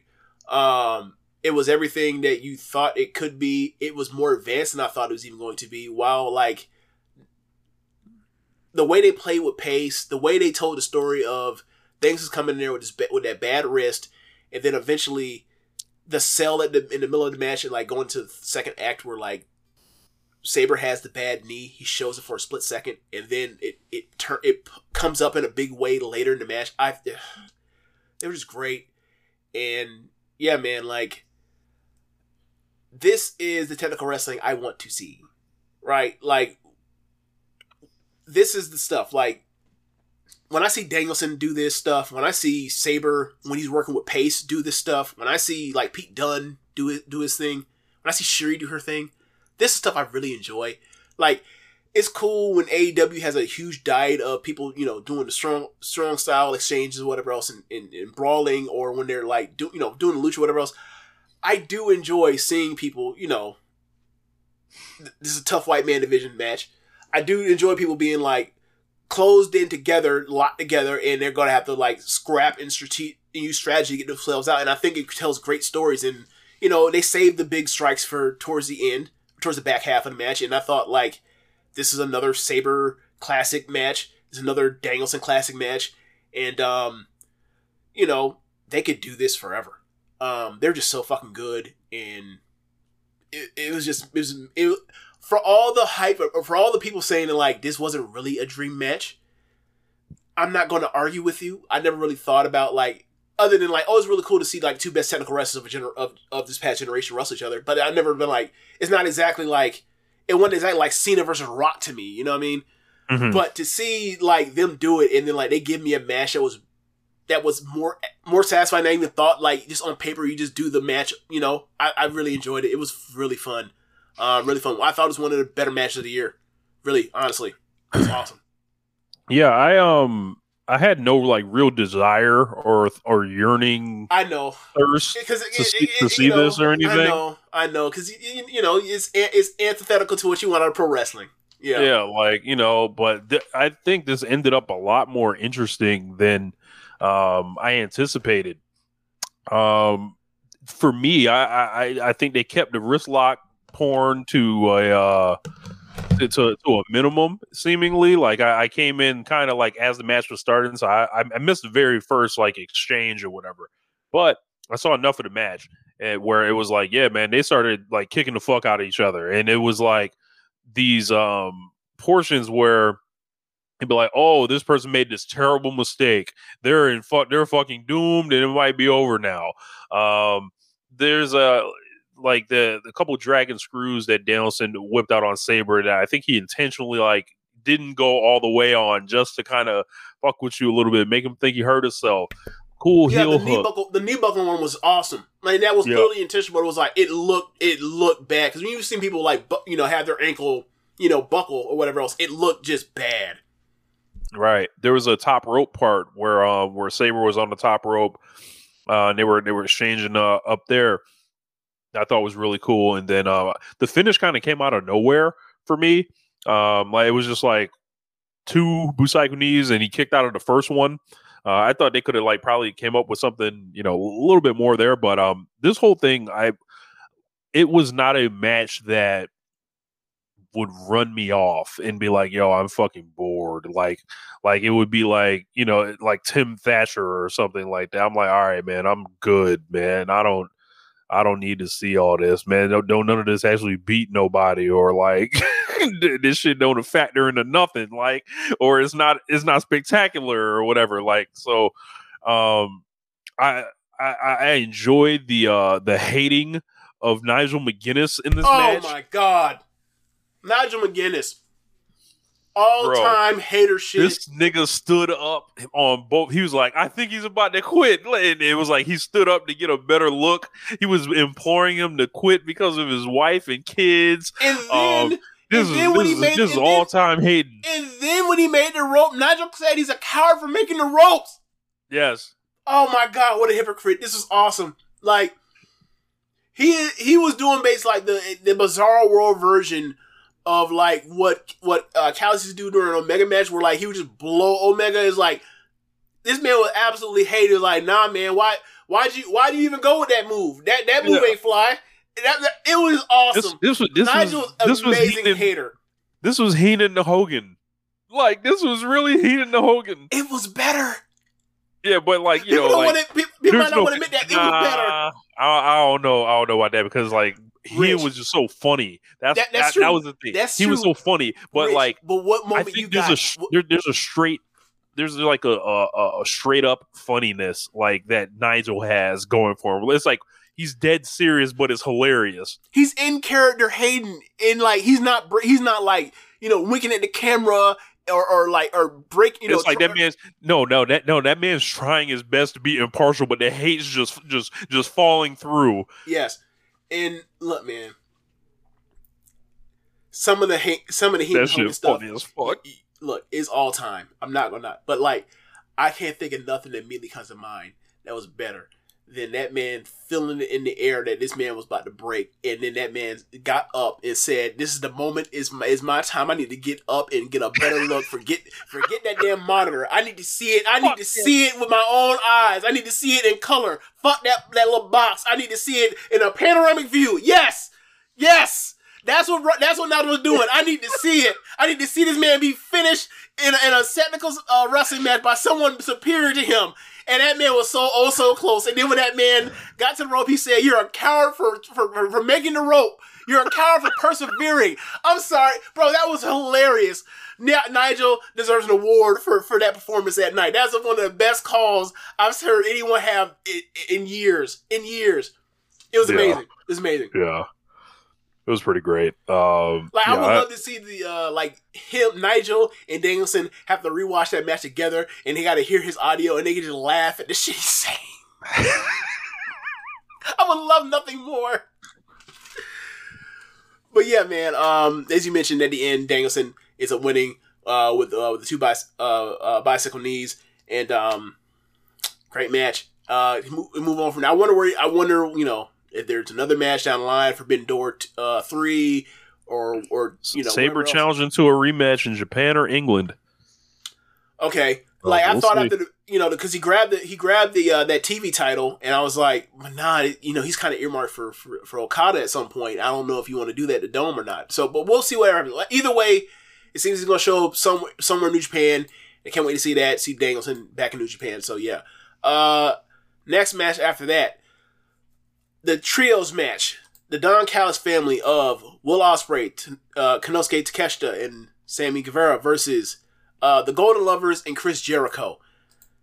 This match is fun, man. This match had a lot of really like cool ideas and story beats and everything, and like it was just a blast. It's a blast to watch. I don't have a rating for it, but like I thought it was great and I thought it was fun. And like Ibushi is rounding this corner. He looks more like Ibushi every time we see him. And you know, there was one botch in this match, but outside that, like, this is the best we've seen out of him so far since he's came back. Yeah, I don't think you can get a more ROPW pilled match if you tried. 6 guys I adore as wrestlers, all different points in their careers, kind of. Like, you got Ospreay at the peak of his powers, Takeshita approaching his, Kenny, like, trying to fight off Father Time, Jericho's, you know, in his senior victory lap circuit, I would say. Guevara is like, you know, tapping into something. And then Ibushi is like, you know, it's tough with Ibushi because it's like he's more of a shadow of his former self, but it's just so good to see him, and it's so good to be like, all right, man, just like you want to root for him to regain that form. And like, and when he comes out and makes his entrance, you check and be like, man, does he look like he's been training a little bit harder, you know? And I think he did or whatever. Kenny did a lot of the work in the ring, like for that team. Like Jericho was on the apron chilling, and then Ibushi wasn't gonna work the match or whatever as much. They kept Ibushi to like, you know, just very like basic things. So I don't know if they don't trust him yet or what, but a lot of great exchanges, a lot of heat for Sammy Guevara on this thing, jumping on and off commentary. People still hate Don Callis months later. All this shit has happened. Ospreay just kind of shows up here in a workman-like state, comes out. They give him the Don Callis entrance music. I thought that was a mistake. I think Will needs to be kept special rather than just walking out like one of the crew. Especially if they came out second, they could have been like, you brought the other two out and then have Don point to the back and then fucking elevated hits and then he gets the big pop. Like I think there's just small things they can do to accentuate him even more. And you know, of course, he shows up, works the match great. Lots of great exchanges with him and Kenny. Yep. Him and Jericho chopping each other a lot. Ibushi. Him and Ibushi was fun too, and it was like it reminded me of like, you know, New Orleans WrestleMania weekend. It was like they're in that tag, and I was like, I want them to have a singles match so bad, and then they have the opener at Wrestle Kingdom the very next year. Yeah, right. That's crazy. The very disappointing 4 3/4 star match, Rich. Yeah, I remember that. Like, damn, they couldn't get 5. Y'all couldn't get 5 in the opener. Damn, man, what's wrong with y'all? Amazing how awesome the two are.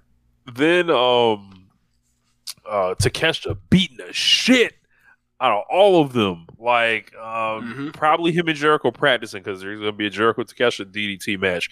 That's right. There's a tag match this week. Is Jericho and Omega against Sammy and Takeshita on Dynamite. So that's going to be fun. And this thing ends like I thought it could have only ended one way with either Sammy Guevara getting pinned or him doing the pinning. And then they went with him doing the pinning as he pinned Chris Jericho in this. And don't forget when like Jericho does like the he does the spin thing like Guevara, and then Ibushi comes behind Jericho and they do like the Laces guys pose. Oh my god. And Kota Ibushi smiling, which is just like a sight to see. So this, like I said, a lot of fun on this one, but still like moving, you know, kind of like this whole story forward. Yeah. Kenny continues to lose on pay-per-view, struggling without Callis. I mean, seems like I didn't send out the video, but I was gonna send out the "You lost again," but I didn't. But I believe I had the thought. Yeah, I think Kenny Omega has lost his last 7 pay-per-view matches in this promotion. Oof. Last win is All Out 2022, ironically. So, Jericho, yes, Vlad Sabre Jr. brings it up. They did Jericho. He did his kick out at 1. You know, he wanted to do it. Yes, he did. I fucking howled. I died laughing when I saw that shit. I was like, Jericho, you ham. But yeah, it was like, oh, you get to do your little 1 count kick out. Oh, okay, that's cute, Chris. Do you think before or after the match that Jericho's like, I got something for your ass, Kenny?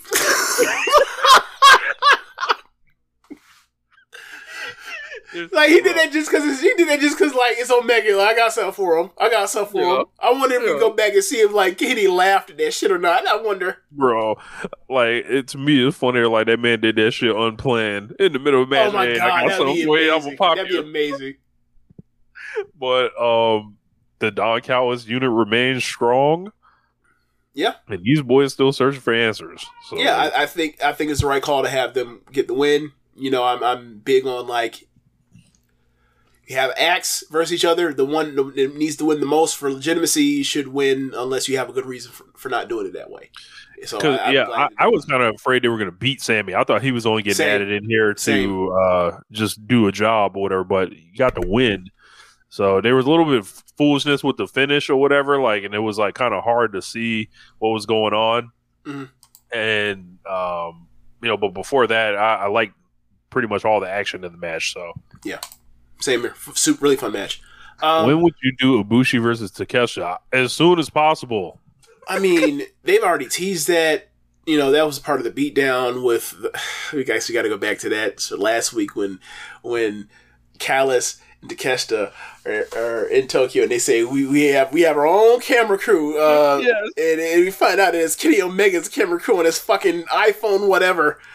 And hey man, look, we saw Kenny Omega. Now as far as Callis and Takeshita, I mean, Kenny Omega is a big video game player. Who says that he didn't use the power of morphing like Shang Tsung to appear different, to these boys.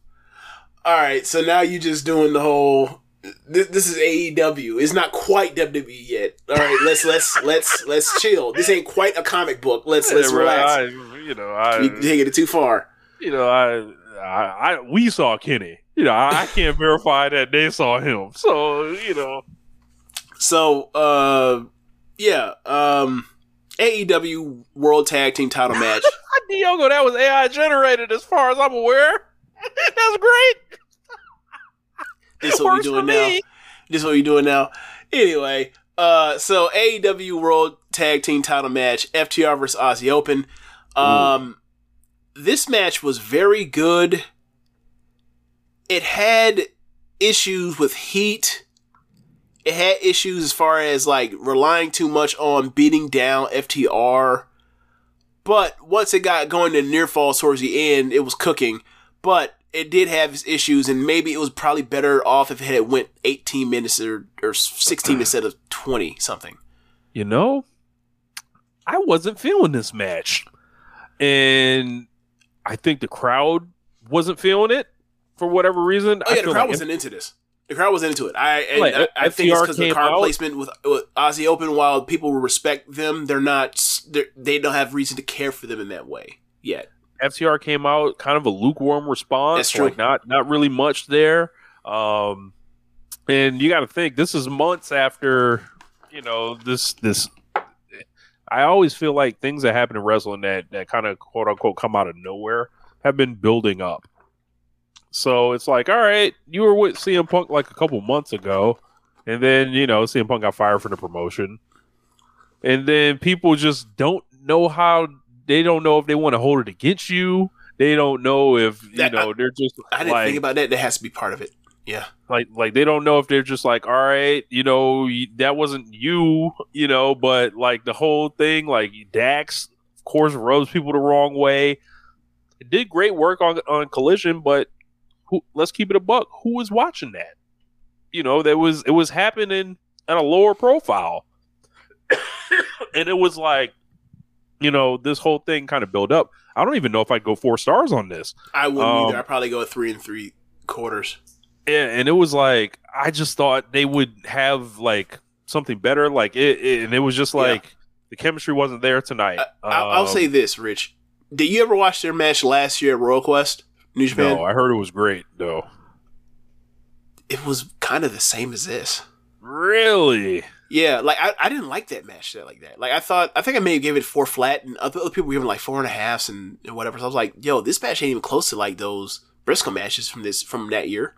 Nah, but people liked it. But I was like, it doesn't really work because like Aussie Open at their best is like they're 6'4" guys pummeling on 5'9" indie guys that do lucha at their best, like especially like the velocities, and like you think in theory like if they get their big match with the Young Bucks, it'll go off because it's brutes versus the Young Bucks.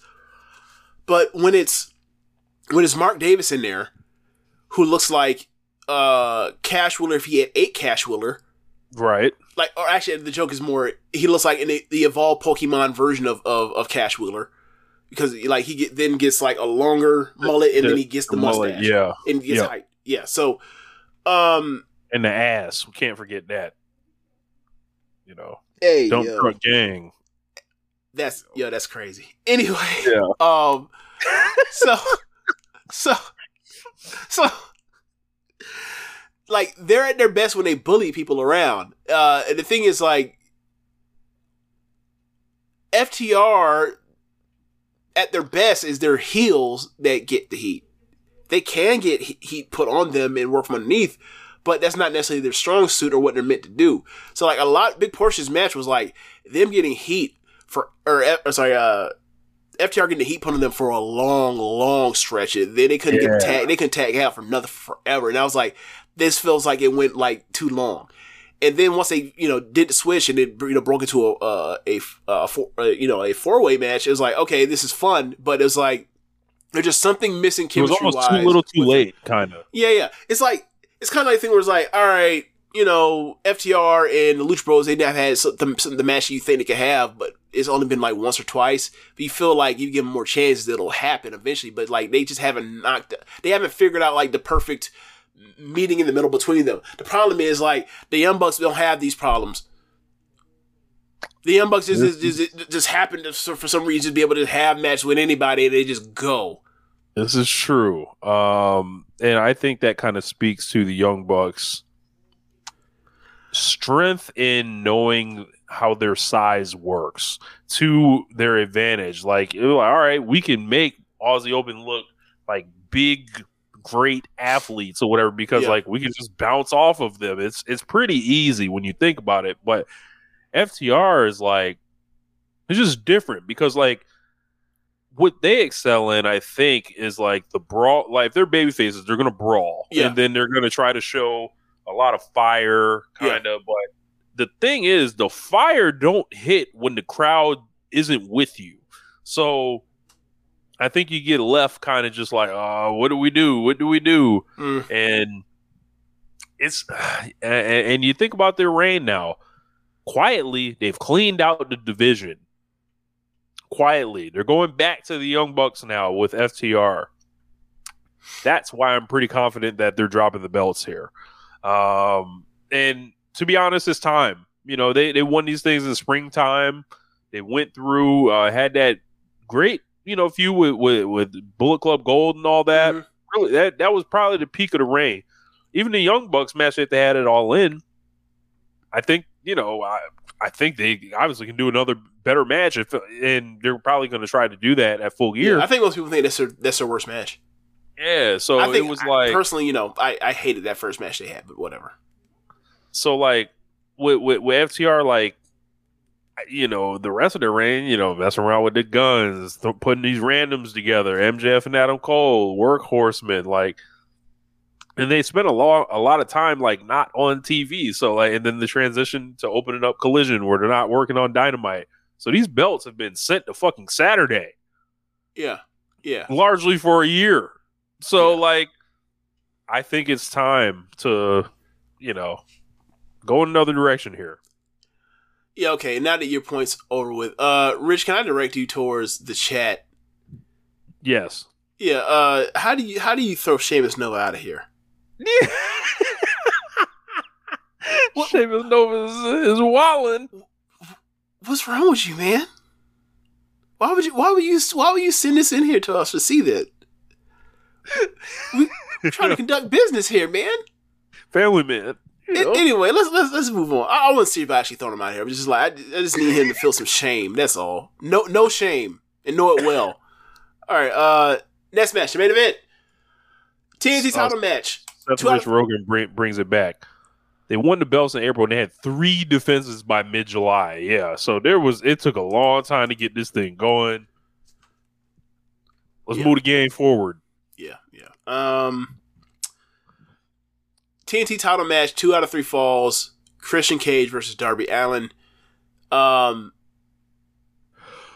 thought this match was a blast. I don't have a rating for it because it veered into like, oh, okay, so like 2 out of 3 falls matches normally like adhere to regular rules, but then you're ripping up the ring and you're throwing people into fucking or ring stairs. So like this is a hardcore match all of a sudden. It turned into a death match, and I don't know what to do with this and what happened to the ref and what the ref has just nothing.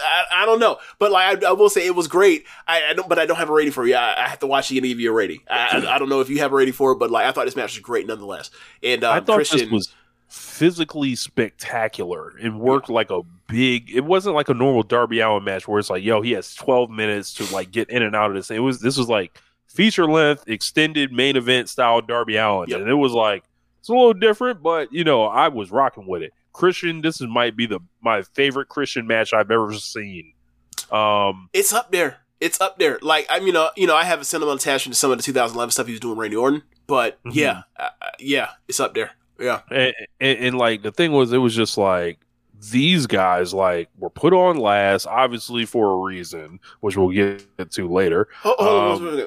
For the record, I think that this match is better than those Randy Orton matches. I don't want to be like, wait, what? No, I'm talking about favorite. Which one's better? This is better. Favorite is different. So I don't want to be like, oh my God, he's talking about this Randy Orton match, whatever. You know how people are with Randy Orton. They don't, you know.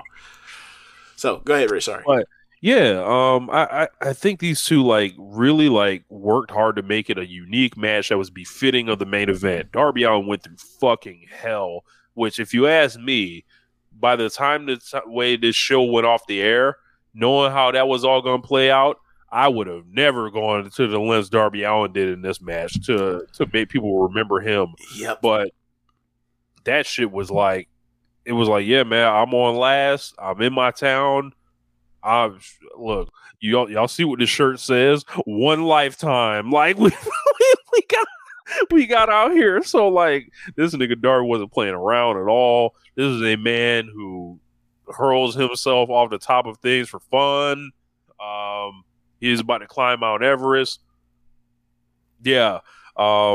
Say no more on that end. But he, I guess we should get into the, James mentioned, like, the death match aspects of it. So, he sneaks the first fall, like, off this roll up, like maybe like 6 minutes into it. Yeah, because he does a cool thing of like, he tucks up Christian's sleeveless turtleneck, which, by the way, like, I had said this to Jeremy and Zach, like, One Nation Radio's Halloween episode is going to be on the 30th of October. Like, your boy will be in a sleeveless turtleneck. Oh my Just God. to let you know, like, I am definitely going to, like, I've been thinking about this for like a month now. I was like, yeah, man, like, I've always rocked with turtleneck Christian. Now this is my way to pay it forward. Like, yeah, fully in on the game, just whatever. Anyway, but Darby, he lifts up the turtleneck to cover to like obscure Christian's view, and then he ends up getting a flash pin and then pinned him. And I was like, this is more stuff I talk about with Darby. Like, he's such a good storyteller. Like, that's just a part of that dude's character, and I'm gonna use it to be a part of your downfall. This is so good. And then that second fall gets set up essentially like to basically be this no rules thing on the low. Right. He's going to win by disqualification or by count out here. So it's like you can use the outside of the ring kind of as a weapon. Right. So they do that, and that's how they. And as the danger is like he fucking murdered him. It's perfectly acceptable for him not to make the 10 count. Right. So it's like, all right, or excuse me, yeah, it was a count out. My fault, not DQ. And then like while all that shit's happening, like they start doing this stretcher job and shit, and then I see everyone buying it or whatever. I'm like, no, bro. I'm like, bro, he's doing all this like so he can set up the third act because I see him ripping up the ring while all this is going on. He's about to expose the floorboards. That's exactly my thought. I was like, I wasn't even paying attention to that stretcher job. That shit was fake. Fake. Now, don't get me wrong. Like, I thought that like the whole time as they were teasing the steps thing, I was like, don't do it. This is fucking stupid. Don't do it. Don't fucking do it. And then put him down. And then they did it. I was like, you fucking idiots. I can't believe you did this. And then they showed a replay. I'm like, crazy. Did Darby's head hit the floor? And I still can't, I haven't looked back enough times to see if he did, but there's a question whether I did. I was like, this is so fucking dumb. And I always worry about Darby with this stupid shit. I was like, bro, you're going to fuck around and not be able to get up one of these days with the stupid shit you be doing. So I was like, God damn, you're dumb. And then, Christian then starts, exposing or ripping up the canvas. I was like, oh, he's about to expose the floorboards. So like, that whole stretcher job thing. I'm like, oh, he's fine. He wouldn't be doing this if that shit was, if he was actually okay. So it's fine, whatever else. And then the match goes, and then it turns into just nastiness. Yeah, frog splash off the top. Yes, on the stretcher. All time Christian moment. All time. This man said, I don't give a fuck about you. I will hit this frog splash while you getting stretched off. It needs to be memed. It needs to be used in rotation. Yeah. All time. And then, from there, it breaks out a lot of bumps on the floorboard and all that. Nick Wayne's mom is ringside. She's antagonizing Christian most of the match.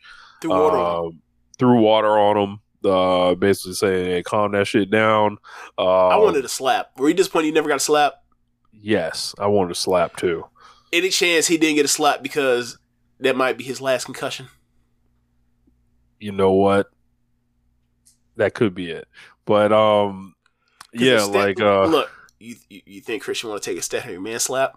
Absolutely not. Yeah, he'll never wrestle again. Absolutely not. So this whole thing ends with like he's like, all right, fuck it, I'm gonna get this TNT belt and finish the job. After they did the ref bump with Bryce Remsburg, yeah, right. Yeah. So I saw this ref bump and I was like, fuck, because I was like, bro, like, this match is incredible by this point. I'm just like, yo, this is crazy. Then Nick Wayne comes out, steals the belt, in front of his mom, runs around, loops all the way back around, and I'm like, well, the time has arrived. Like I predicted, Nick Wayne was going to turn on September 27th in a group chat. All this made all the sense in the world. It did. And for as much as it was like, fuck, like there's a couple other things, we're going to get to it, but he loops all the way around, standing side by side with Darby. You guys have seen the setup a million times before. Fucking clobbers this man with the TNT belt. Nick Wayne turns. Christian was like, oh, I guess I'll just take this here pin. Pins him. And then they start kicking the shit out of Darby Allin. I'm like, did they really do this to this man in his hometown like this? Like, I was like, what the fuck? Like, and I was like, and yeah. all you waiting for is like, and I saw it. I was like, is he going to get fucking saved by Edge? I was just like, oh my God. Like, I was going to get my joke off, but you ruined it. I would say, like, at that point in time, Darby's out here looking like Worm G at the beginning of Regulators. He's like, I can't believe it's happening in my own hometown. Yes. If I had wings, I would fly. Yeah. And then Sting walks out to make the save. I'm like, all right, Sting makes the save. So, like, I'm like thinking maybe there's no Edge. Please, but don't be Edge. And then Luchasaurus is coming down there. They're beating the shit out of both of them, laying the fucking boots to them. All of a sudden, lights go off. Thought it was Sabu. It was not. Then a fucking video plays, and I'm just like, there's a video? Yeah. They play like a 30-second video. Video was pretty cool. Showed Edge like driving a car or whatever, and it was almost like he was driving through like a city or whatever. Like, and they shot it at night. It was tight, actually. So all this is happening in the ring as like Darby is laying there bleeding out. It's black or whatever. Like it's black on the arena. So Darby's there bleeding out, but the crowd can't see it, so it's out of sight, out of mind. Okay, right. that's better. And it's basically like show the video or whatever, because you had got up and left at this time, right? Oh, buddy, I didn't even know about this Sting shit. After they beat Darby and pinned him after that long ass 3 count, I got up from where I was and headed home. I was like, nah, this will take me 15 minutes to get home, so I'm gonna go ahead and do it now. So from there, they're like, you think you know him, not you think you know me. It's you think you know him, and then as his music hits. Or excuse me, Adam Copeland's music hits the Rated R Superstar. Yeah. How does WWE like just they brand all this stuff and then they lose and they don't even bother to re-up on their trademarks? Bro, they be lacking. This Rated R Superstar shit. Apparently, they haven't held the trademark on that since 2020. That's crazy. So, now Edge comes out. Hits the poses, runs around, and all this other shit. Let the pyro off. Let all the pyro off. Not a dud in sight. That shit made sure to go off. Meanwhile, the biggest blow-off match in the history of the company, we ain't had no way to check it. There was no way we could foresee such a thing. When Cody come out with enough pyro to blow up an unincorporated town, it goes off every single time. I want justice for Jon Moxley. I want justice for Kenny Omega. And I want justice for Eddie Kingston. This is bullshit. I need one of these niggas to catch a dud. Why are they only ones to catch duds? Bro, if I was one of those three, I would want to fade with the pyrotechnic operator every time. I'm like, one of these days, you're going to have to give me the fade. Like, just once. Like, you have to pay. Like, but Edge comes out, jumps in the ring, and Nick Wayne hands him the chair. Like, hey man, you with us? Obviously, you with Christian, right? You Christian's homeboy, and he's like kind of playing like, yeah, I'm here with you guys or whatever. And then he has a chair up like he's gonna give Darby the concerto or whatever. And then he loops around, swings on Nick Wayne. Christian rolls out the ring immediately. He's like, fuck this. And then he hits Luchasaurus with a spear, gets them boys out of there, essentially helps Darby up.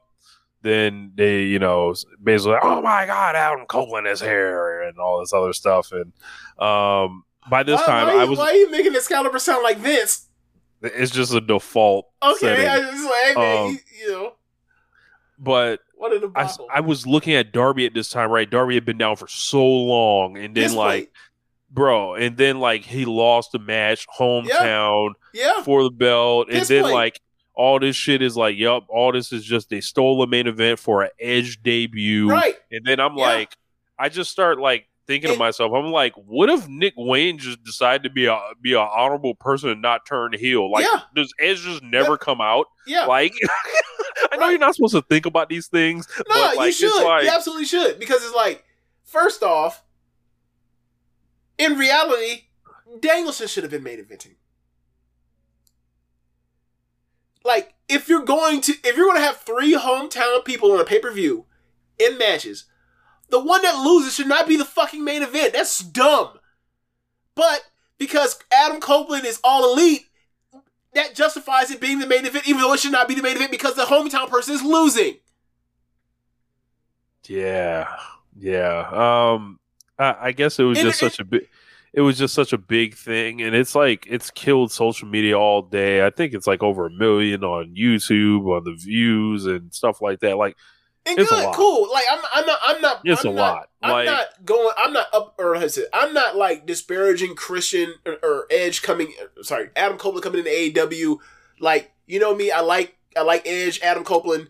We'll do the Edge talk in a minute. Yeah. But the thing for me was just first things first. The main event match was Christian versus Darby Allin. You beat Darby Allin in his hometown.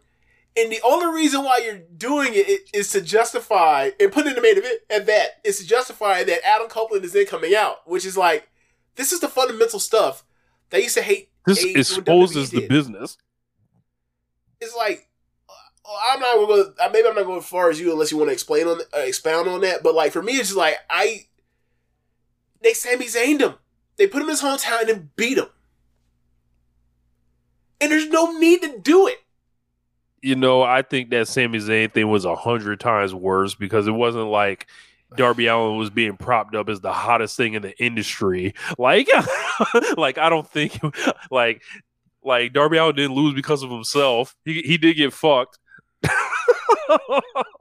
If Darby Allin lost because of himself, I'll be with you. There's a little, there are loose ends you can pull on there, but I don't get the idea of the hottest person in the match is in the main event and they lose in their hometown. I'm just not going to. Nah, man, I'm never going to be okay with that. I'm sorry. Obviously, they should never done. The answer is they should never done Sami Zayn versus Roman Reigns unless you're going to give Sami the belt and have Roman win it back a week later or whatever else. But that's beyond. We're past that now. But they should have never beaten Darby Allin in this spot. And it reminded me a lot of WrestleMania 35 when we were okay, either Kofi's going to get screwed or Becky's going to get screwed or Seth's going to get screwed. And I remember going into it somebody has to get screwed.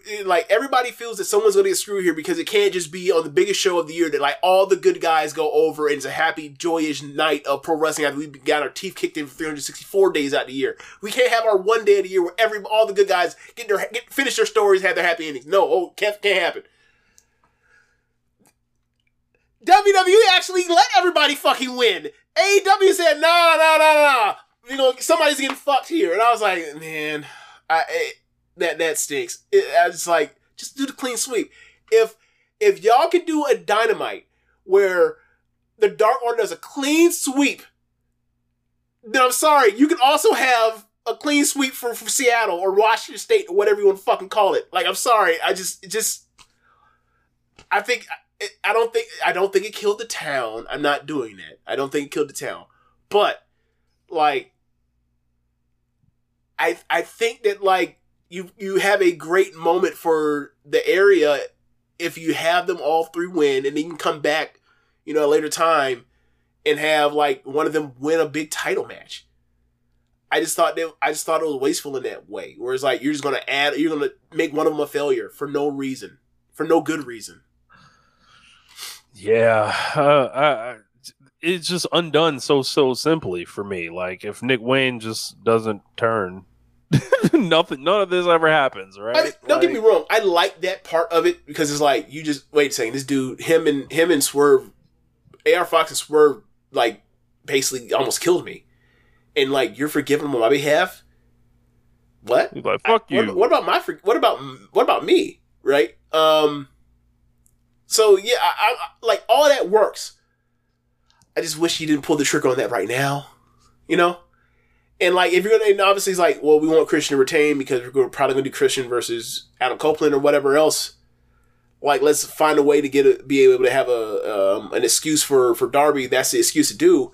I just like, for me, is like just. I don't like beating Darby in Seattle like that. I just don't. I think that's fun. I think that's the most important thing, and you fumble the most important thing. So, Adam Copeland in AEW. I'm not no Edge fan. Not an Edge head? No, not at all. Well, I mean, after that last run. Yeah, like buried him 50 feet under the earth during that last run in WWE. You know, we've obviously been over the metrics, the money not drawn, the Wrestling Observer Hall of Fame percentage dropping, the lack of quarter hour movement, or you know, things like that. But maybe this is how he was deployed.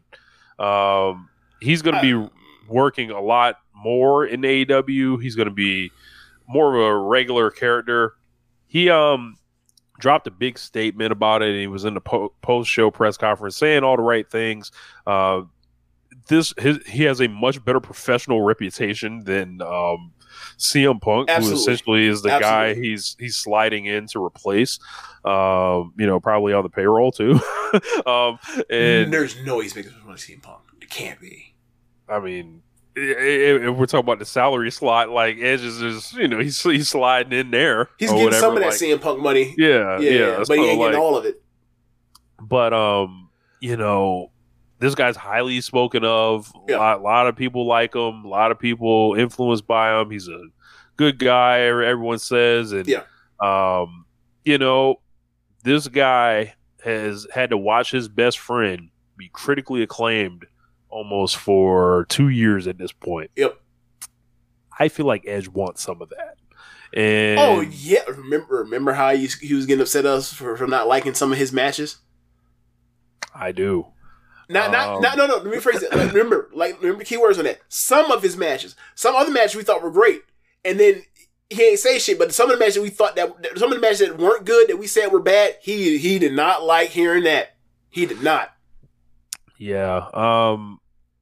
And I think much in the way Christian came in to where it was like, yeah, man, I'm coming in low stakes. I'm gonna just like wrestle Frank Kazarian, you know, in a 20-minute opener and do these things and kind of peak. You know, he peaked last night, I think, in AEW, like Christian. That was his best match in AEW. Yeah. And like he's been on a incline pretty much the whole time. Just like with the turn was great. Yep. You know, the stuff with Jungle Boy and like, you know, all this stuff is like kind of just worked out for him. A lot of stuff broke right for him. Now with Edge, it's like he does not have the pressure to be this all-time legend. He does not have the pressure to be this genius wrestler who's just better than everyone and marketed as such, kind of. He does not have the pressure to be just this guy that everybody remembers from back in the day or whatever. Like, he jumps to AEW and it's like, what does he look like under low stakes? That's actually kind of interesting. Like, because I don't think any of us are demanding for him to be one of the 5 best wrestlers in the promotion. Like, that's not. That's not like happening here. Like, and I mean, to be honest, I don't know who the fuck was asking to do that in WWE either, because he wasn't that either. But they were pushing him like, you know, like, you're gonna win the Royal Rumble. You're gonna have all these fucking great matches. We're gonna give you like 35 fucking minutes at a time and all this stuff like that. It's like, no, man, like reel this shit back. Like, what does he look like under a different thing? Like, we know you like to bleed. You're a deathmatch guy.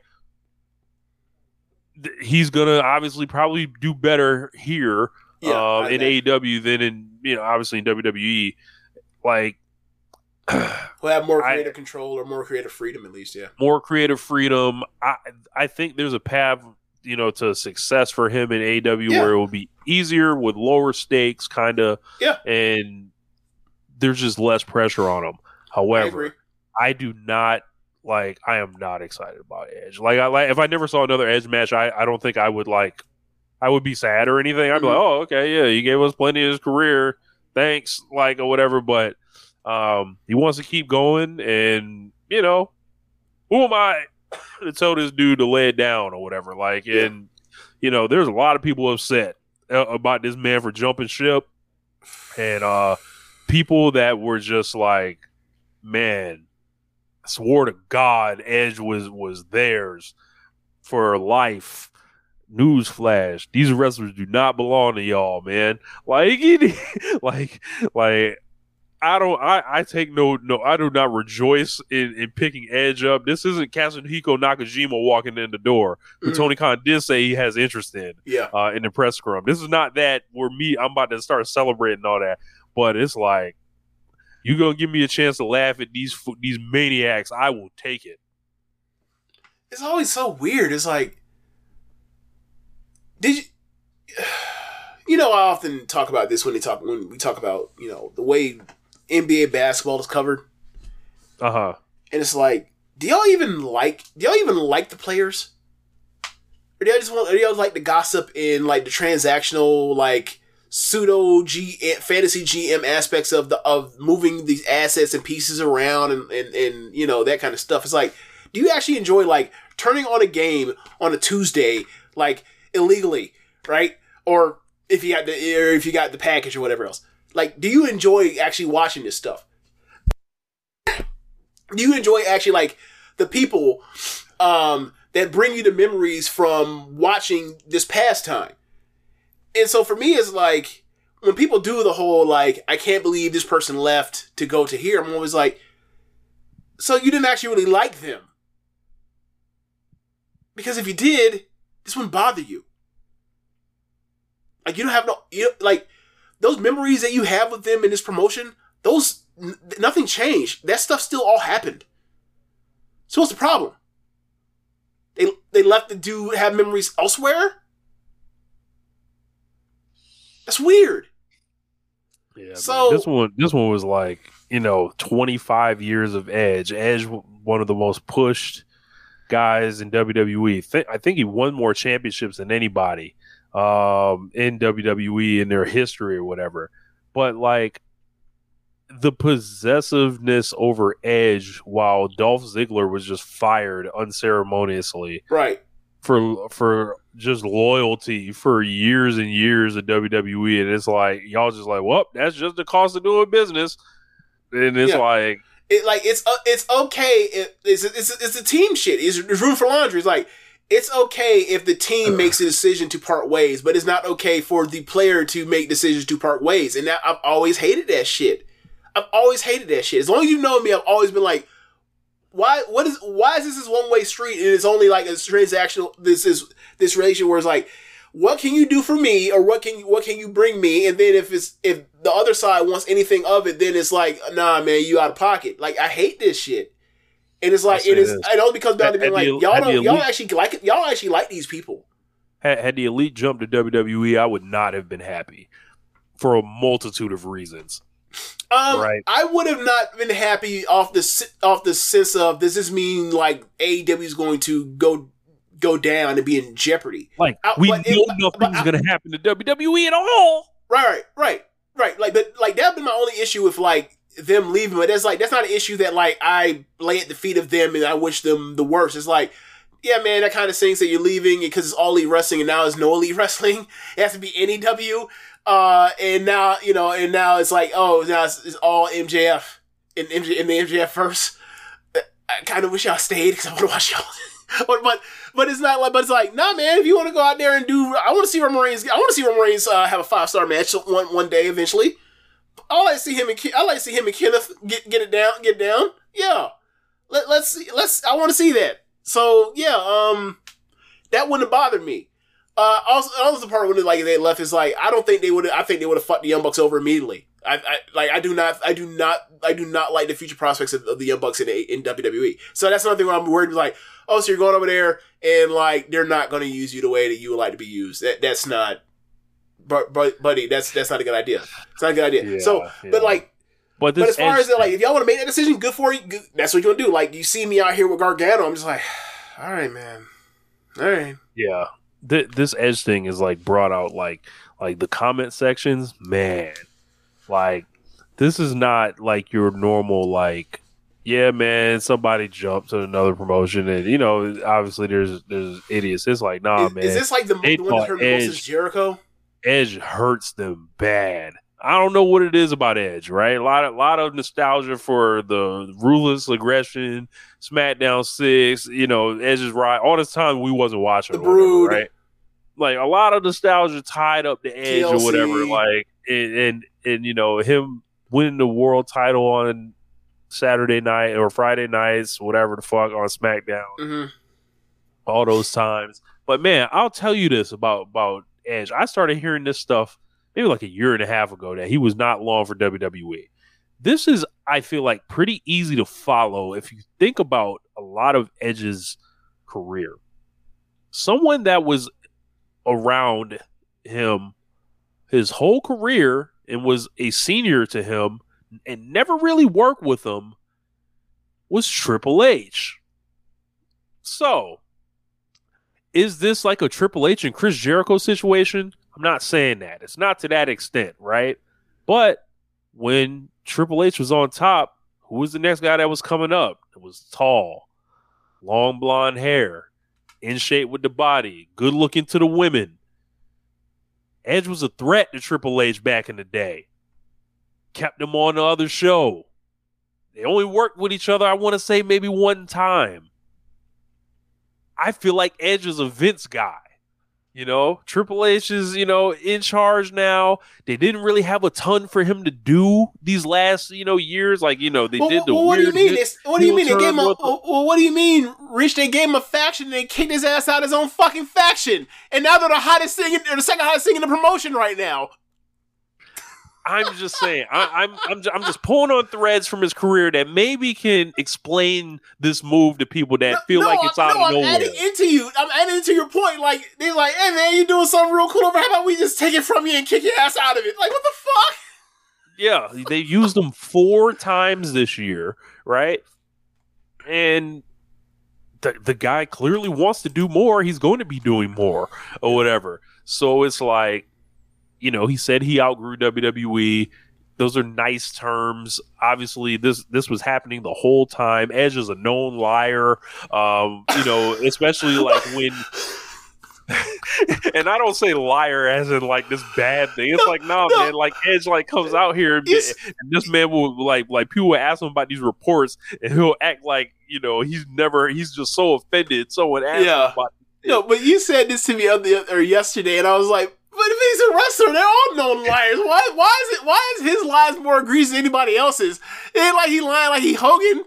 Right. Like, I'm like, look, man, like, they gave that man a nice send-off in Toronto and all this shit. Like, bro, like, when Edge, like, the next AEW go back to Toronto, that Edge was going to ring off. I'm going to say that.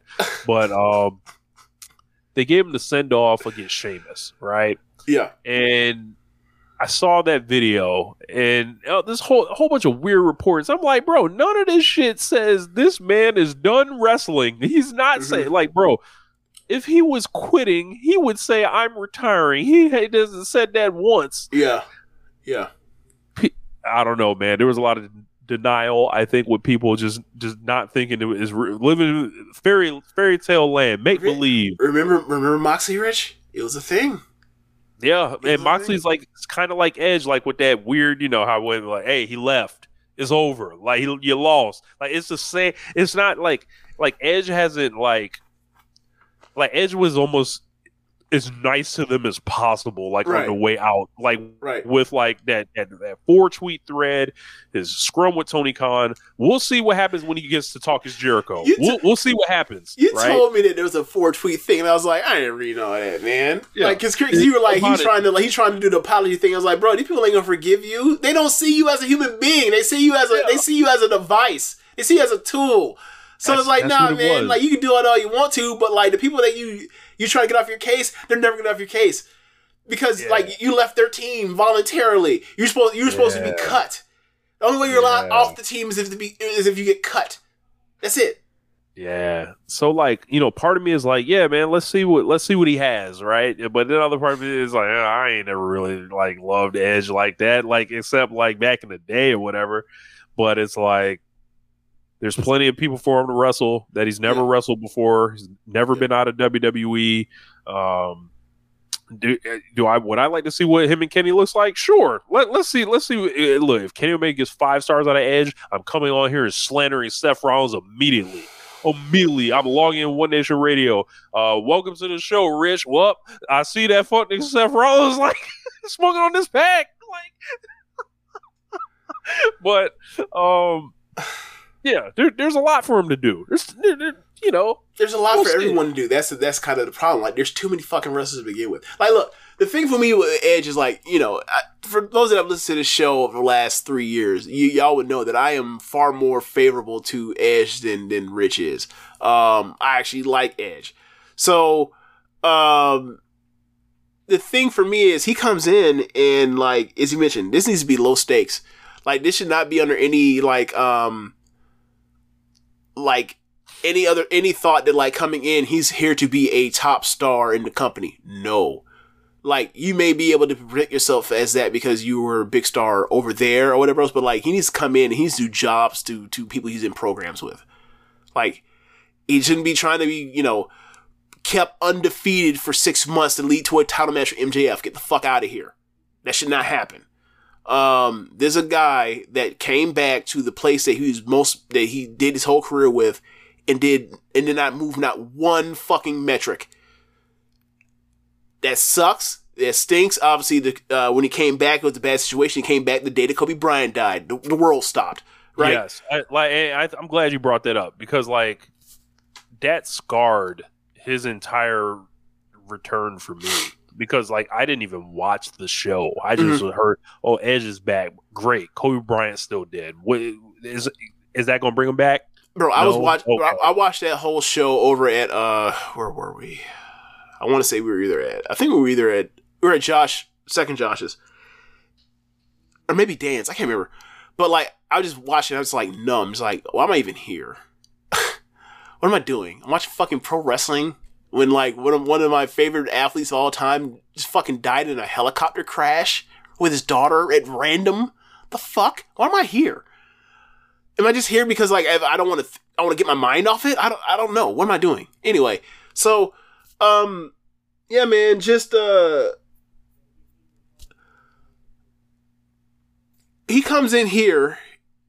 Like, I still believe in Edge and his ability to cut promos. Obviously, it didn't work with some of the stuff he was doing WWE. Obviously, with the almost Clint Eastwood-esque, like, talk to the empty chair thing. Should I turn the lights off and here's this? Yeah. Put the spotlight on myself. Yeah, like, obviously that's not really going to fly in AEW. That's not how they do things. But, like, obviously, he's still a very talented talker and character and still malleable enough to be able to add new wrinkles, whatever else, when you went back to the Bruce stuff, for example, Judgment Day stuff, for another example. So, like, he is able to move off stuff if it doesn't work. He's that creative a guy. So, for me, it's like, all right, I think this dude can still do quality television, so bring him in. Cool. I think that he can still have good matches with people, with new people, still. Bring him in. Like, I think you still do have good programs, good TVs, and good matches with people. So, cool. But, like, the second you start trying to, put him towards or if they ever think of getting the thought of like, let's put him make him a singles champion, or put him in the singles championship scene outside of like for a defense to beat him, I'm just gonna be like, nah, man, that's too far. It's too far. Yeah. Because he's not gonna move a metric. He's not gonna move a single thing for you, and this is like at the expense of this at the expense of bringing him in to save somebody who actually does do move metric for you in Darby. So I was like, nah, man. Like, if it's gonna be one thing, I'm cool with it. If it turns to something else, I'm going to be annoyed. Yeah, and I said it on the show maybe a week or two ago. The answers are in your youth, AEW. The answers are not in early 2000s WWE, late 2000s WWE, mid 2010s WWE. Like, the answers are not there to make your company bigger and make your fan base more passionate and all that. Those guys can help, right? They can help, right. hold some things together or whatever. Jericho helps. But the answers are in your future. Swerve, Hangman, Jay White, MJF. Like, keep going with those guys. Adam Cole. Like, keep going with the 30-year-old, like the sub 33-year-old crop or whatever. Takeshita, Sammy Guevara. Like, these are the guys. Like, and don't lose sight of that. Darby, the Pillars, of course. Like, don't lose sight of those guys or whatever. And I feel like they're I don't think they are. Shape. I don't think they are. Yeah, as good as these shows have been post the Punk stuff, I think they know where I think they know what to rely on. I'm not concerned as far as that. I'm just saying, like, don't go out here thinking that like you gotta find a replacement for CM Punk because like these Collision ratings have shown you don't need a replacement for CM Punk. You just needed like motherfuckers that wanted to work with a CM Punk after CM Punk showed his ass. But CM Punk showed his ass. People didn't want to work with him no more, and it led to y'all having to segregate the roster, and it ended up being fucked up. And I think people will want to work with Edge. So like, right, we won't have those issues. That I think the same thing. Yeah. Anyway, that's all I got on that. Okay, yeah, but I mean, in general, really good show. Obviously, is not as good as fucking All Out was. All Out's one of the better shows ever, but this was still a very, very, very good show. Fucking, it's a great show. You have the three best matches. Like, you have matches that good, and you have a show with three matches that damn good. It's gonna be hard, and nothing's like awful. It's gonna be hard pressed to not call it great. So yeah, great show. Yeah, man. Did you want to do the 5-star talk tonight or hit the wrap up? Nah, man, we'll do it next week. I mean, I could do something like for 5 minutes right now, and then we say we talked about it, but just for people like, it was a weird show for me because obviously you go the last 2 years, you go into the 5-star Grand Prix, and you're expecting just a slate of just incredible matches up and down, and then an incredible final.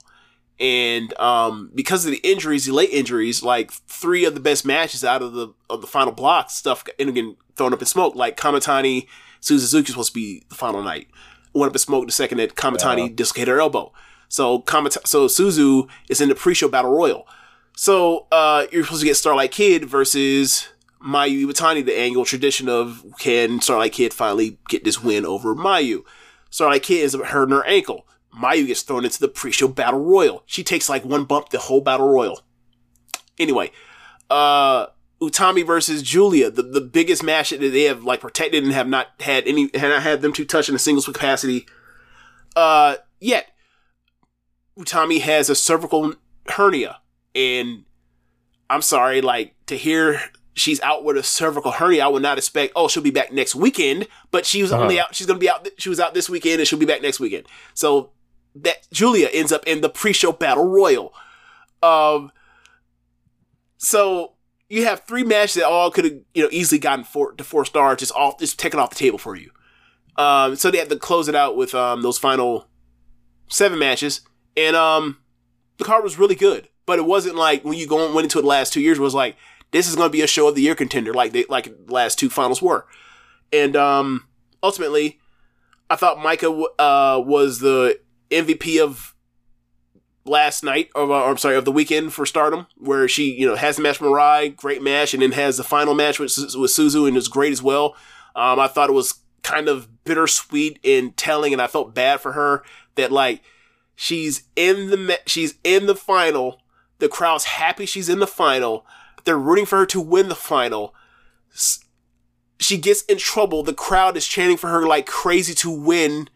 And then Suzu wins anyway. And the crowd, I don't remember if they groaned or not, but they were like, okay, whatever, she won.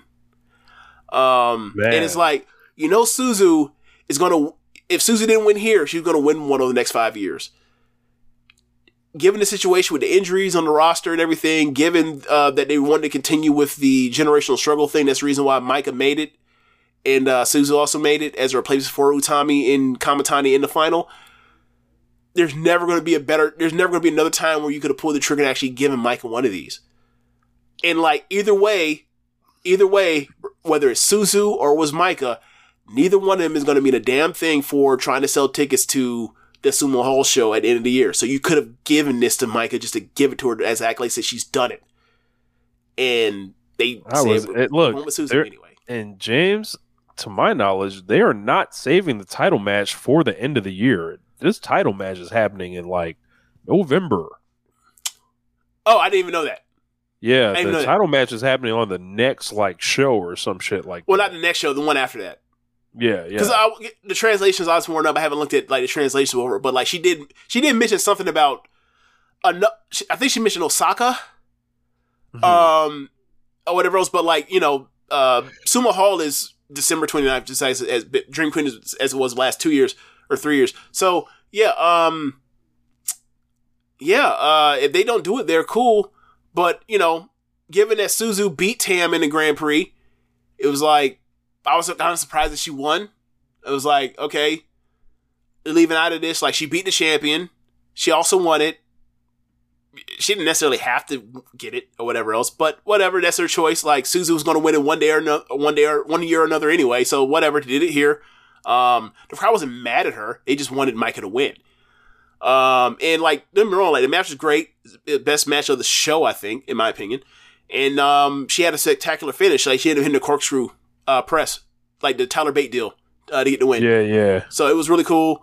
And yeah, like, it's a really fun show. It went by so fast because the matches were going. And the way they did it was like, because, normally it's like a 4-hour show. Well, it's normally, 10 matches plus the final. It's 11 matches. This was, 8 matches. And then, like, they didn't even do, like, the post-championship celebration where, like, they do, like, the trophy stuff for, like, the tournament. Like, best match of the block, best match of the other block, best technique, strong fighting spirit. They didn't even do those trophies. They was like, Suzu handed the trophy, she went up the thing, she got the trophy, they fired off the confetti, she went up the ramps, left, and then that was the end of the show. We're not sending nobody out for anything, it's over, fuck it. I was like, that's interesting. And like, the show ended like 2.5, like just under 3 hours, like probably like 2 hours and 50 minutes. And normally it's been a 3-hour show or 4-hour show. And like, I had my whole weekend planned out around like, that whole thing. Like, I had a 8:30, I was going to the gym at 8:30. I was like, all right, go to 8. I'm set up for 8:30. Knowing this thing starts, I'm going to go ahead and wash it. Get up, wash this thing, take my ass to the gym, and then not to be too much time between like the show and the gym to where like I fuck around and fall asleep and then miss going to the gym. But the show ended up so early, I was like, fuck, let me set an alarm just in case. Luckily I didn't go to sleep. But yeah, it was still a very, very good show. Like, Micah and Mirai was really great. Micah, like you mentioned, Micah ends up pinning Mirai. She has a white belt match in her back pocket if she so chooses. In the opening match, they sent off Mariah by having Hannon beat Mariah with a roll-up. All-time meme of Waka on commentary with, like, tears the size of I don't know, the size of basketball screaming down her face and Mariah's leaving. Dan Coffin beat me to the punch to use that. I'll never forgive him for that one. But yeah, it was a real fun show. And I'm interested to see, like, next weekend I already have a pay-per-view set with, like, Nasco versus Tam for the red belt. So like, but the undercard is actually like pretty stacked up. So like, is this Velkez's revenge? You can call it what he wants to. He knows he knows it. Is this Nasco time? Yeah. All these big shows at the end of the year, yeah, it's time to put Nasco over to try to sell these tickets to Sumo Hall. Sure. And look, to be fair, with Nasco, because Nasco Suzuki match is damn good. Like if we had like a comeback wrestler of the year or most improved wrestler thing, one of these days we'll come up with one of those to try to have a positive award as opposed to us being snarky assholes. But like Nasco should be nominated for like comeback wrestler of the year. To be quite honest with you, this year, like, look, man, you like to pull up the evil Watanabe G1 run versus the Nasco Toro G1 or Grand Prix run, because the Nasco Toro one smoked evils. I would rather pour bleach in both my eyes. You know, but in general, like, just get to it, like, so we finish off, like, the Grand Prix this year had the highest floor of any, like, Grand Prix I've ever seen, easily. Like, I think I only gave one match below 3 stars. In last year's tournament, I gave, like, 19 just to the red block alone. Like, that block that had, like, Roaka and Mai Sakurai and, who else was in there that just wasn't? Saki Kashima, and they were just, having fuck-off matches. Kaguma was having fuck-off matches as well. So, like, the floor of this tournament is so much higher than it was even last year, and last year was a great tournament. So, it was a killer tournament. It really was. And, Susan won. And, like, I can't wait to see her and Tam, it's like, title match. That's going to be great. Because, Tam be calling her little Julia. And they don't like each other, and they're gonna have one. Look, their bill's gonna be something nasty where they beat the shit out of each other. So that's gonna be fun. But that's all I got. For sure, man. Yeah, that's in the show, y'all. Thanks for listening. If you're watching from the live stream, go to the podcast and go to the show notes and go to the red circle and go click on there for donations. Give us a little taste. Yes, and be sure to listen to other shows on the network. Besides One Nation Radio, you have Keeping the Strong Style and All Things Elite. Thanks for listening, y'all. Later. Peace.